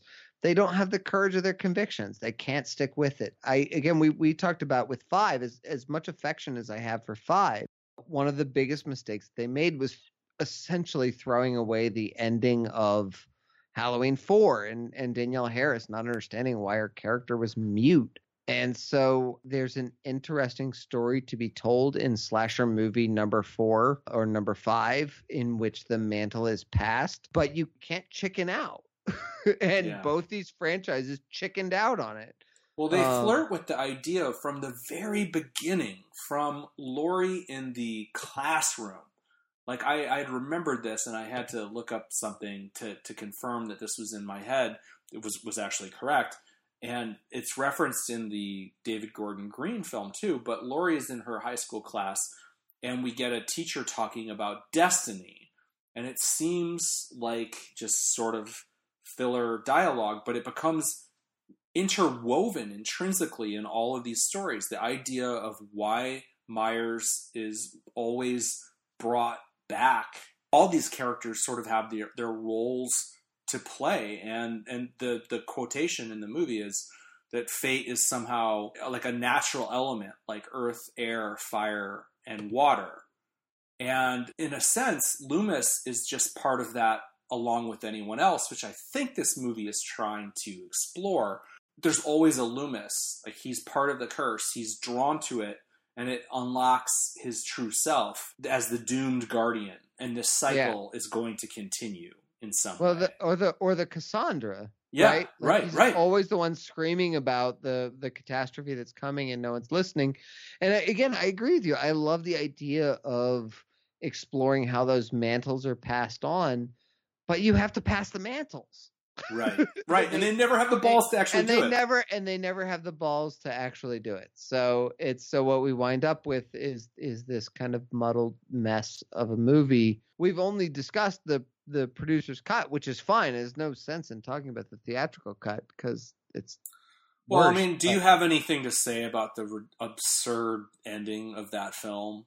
No, it's worse. I mean, again, it's worse. Like, at least this one attempts to give Donald Pleasence some sort of closure. Like in the other one, like they just cut to black and you sort of hear him scream. Like, it doesn't mean none of it makes any sense. It's not worth addressing. In fact, if I may, as I assume we're ready to move on to some final thoughts here. Yes. I have looked up synonyms for the word silly. And so I want to apologize. I should have had this in front of me from the get-go. But let me just drop a few of them if I'm going to sum up this movie. Idiotic, ludicrous, nonsensical, pointless, preposterous, ridiculous, stupid, empty, irrational, asinine. That's a favorite of mine. Brainless, dippy, dizzy, empty-headed, fatuous, feather-brained, flighty, foolhardy, harebrained, ignorant, illogical for sure. Don't be fatuous, Jeffrey. Yes. There you go. Inconsistent, meaningless, muddle-headed, nitwitted, senseless, sheep-headed. I'm not exactly sure what that. I suppose I know what that means. It goes well with bird-brained. Exactly. Yes. Unintelligent, unwise, vacuous, and witless. I love this franchise. I love the Michael Myers character. This movie undermines everything that I love about it. That said, nothing. I'm supposed to say, oh no, but that said, like I had a lot of fun with it. I didn't. It was painful to watch. I'm sorry that everybody watched it in order to enjoy this podcast. But if you did, at least you get to enjoy the podcast about it because your feelings are hopefully being validated. Paul Rudd went on to better things, and hopefully so did Donald Pleasance. No, this was pretty much his final performance. So hopefully Donald Pleasance went on to better things. John. Hey, go! Oh, I see. In a larger sense, yes. He went on to the good place. That's right. Well, you can always watch Wake and Fright if you need a palate cleanser for your Donald Pleasance. So we'll call it there. I'm definitely looking forward to H2O. I like it. It felt like we never get there, Vic, but that's next on the docket. All right, we're gonna get to this one fast. I think I'm ready. I'm excited. I feel like I need it. I need H2O. I need an uptick. I need something to bring my spirits back into the spirit of Halloween. I need the redemption of Michael Myers and of Laurie Strode and LL Cool J. Give me LL Cool J in a horror movie. That's Deep Blue Sea wasn't enough. Oh God, I love Deep Blue Sea so much. Well, when we do our shark movie season, that might come up. Oh man, dude, I could do a whole season of shark movies. I know you could. I've seen Shark Night 3D a lot. Who knows what the future holds for sharks or for this podcast, but hope everyone's enjoyed it, and we'll see you soon. Adios. Take it easy, guys.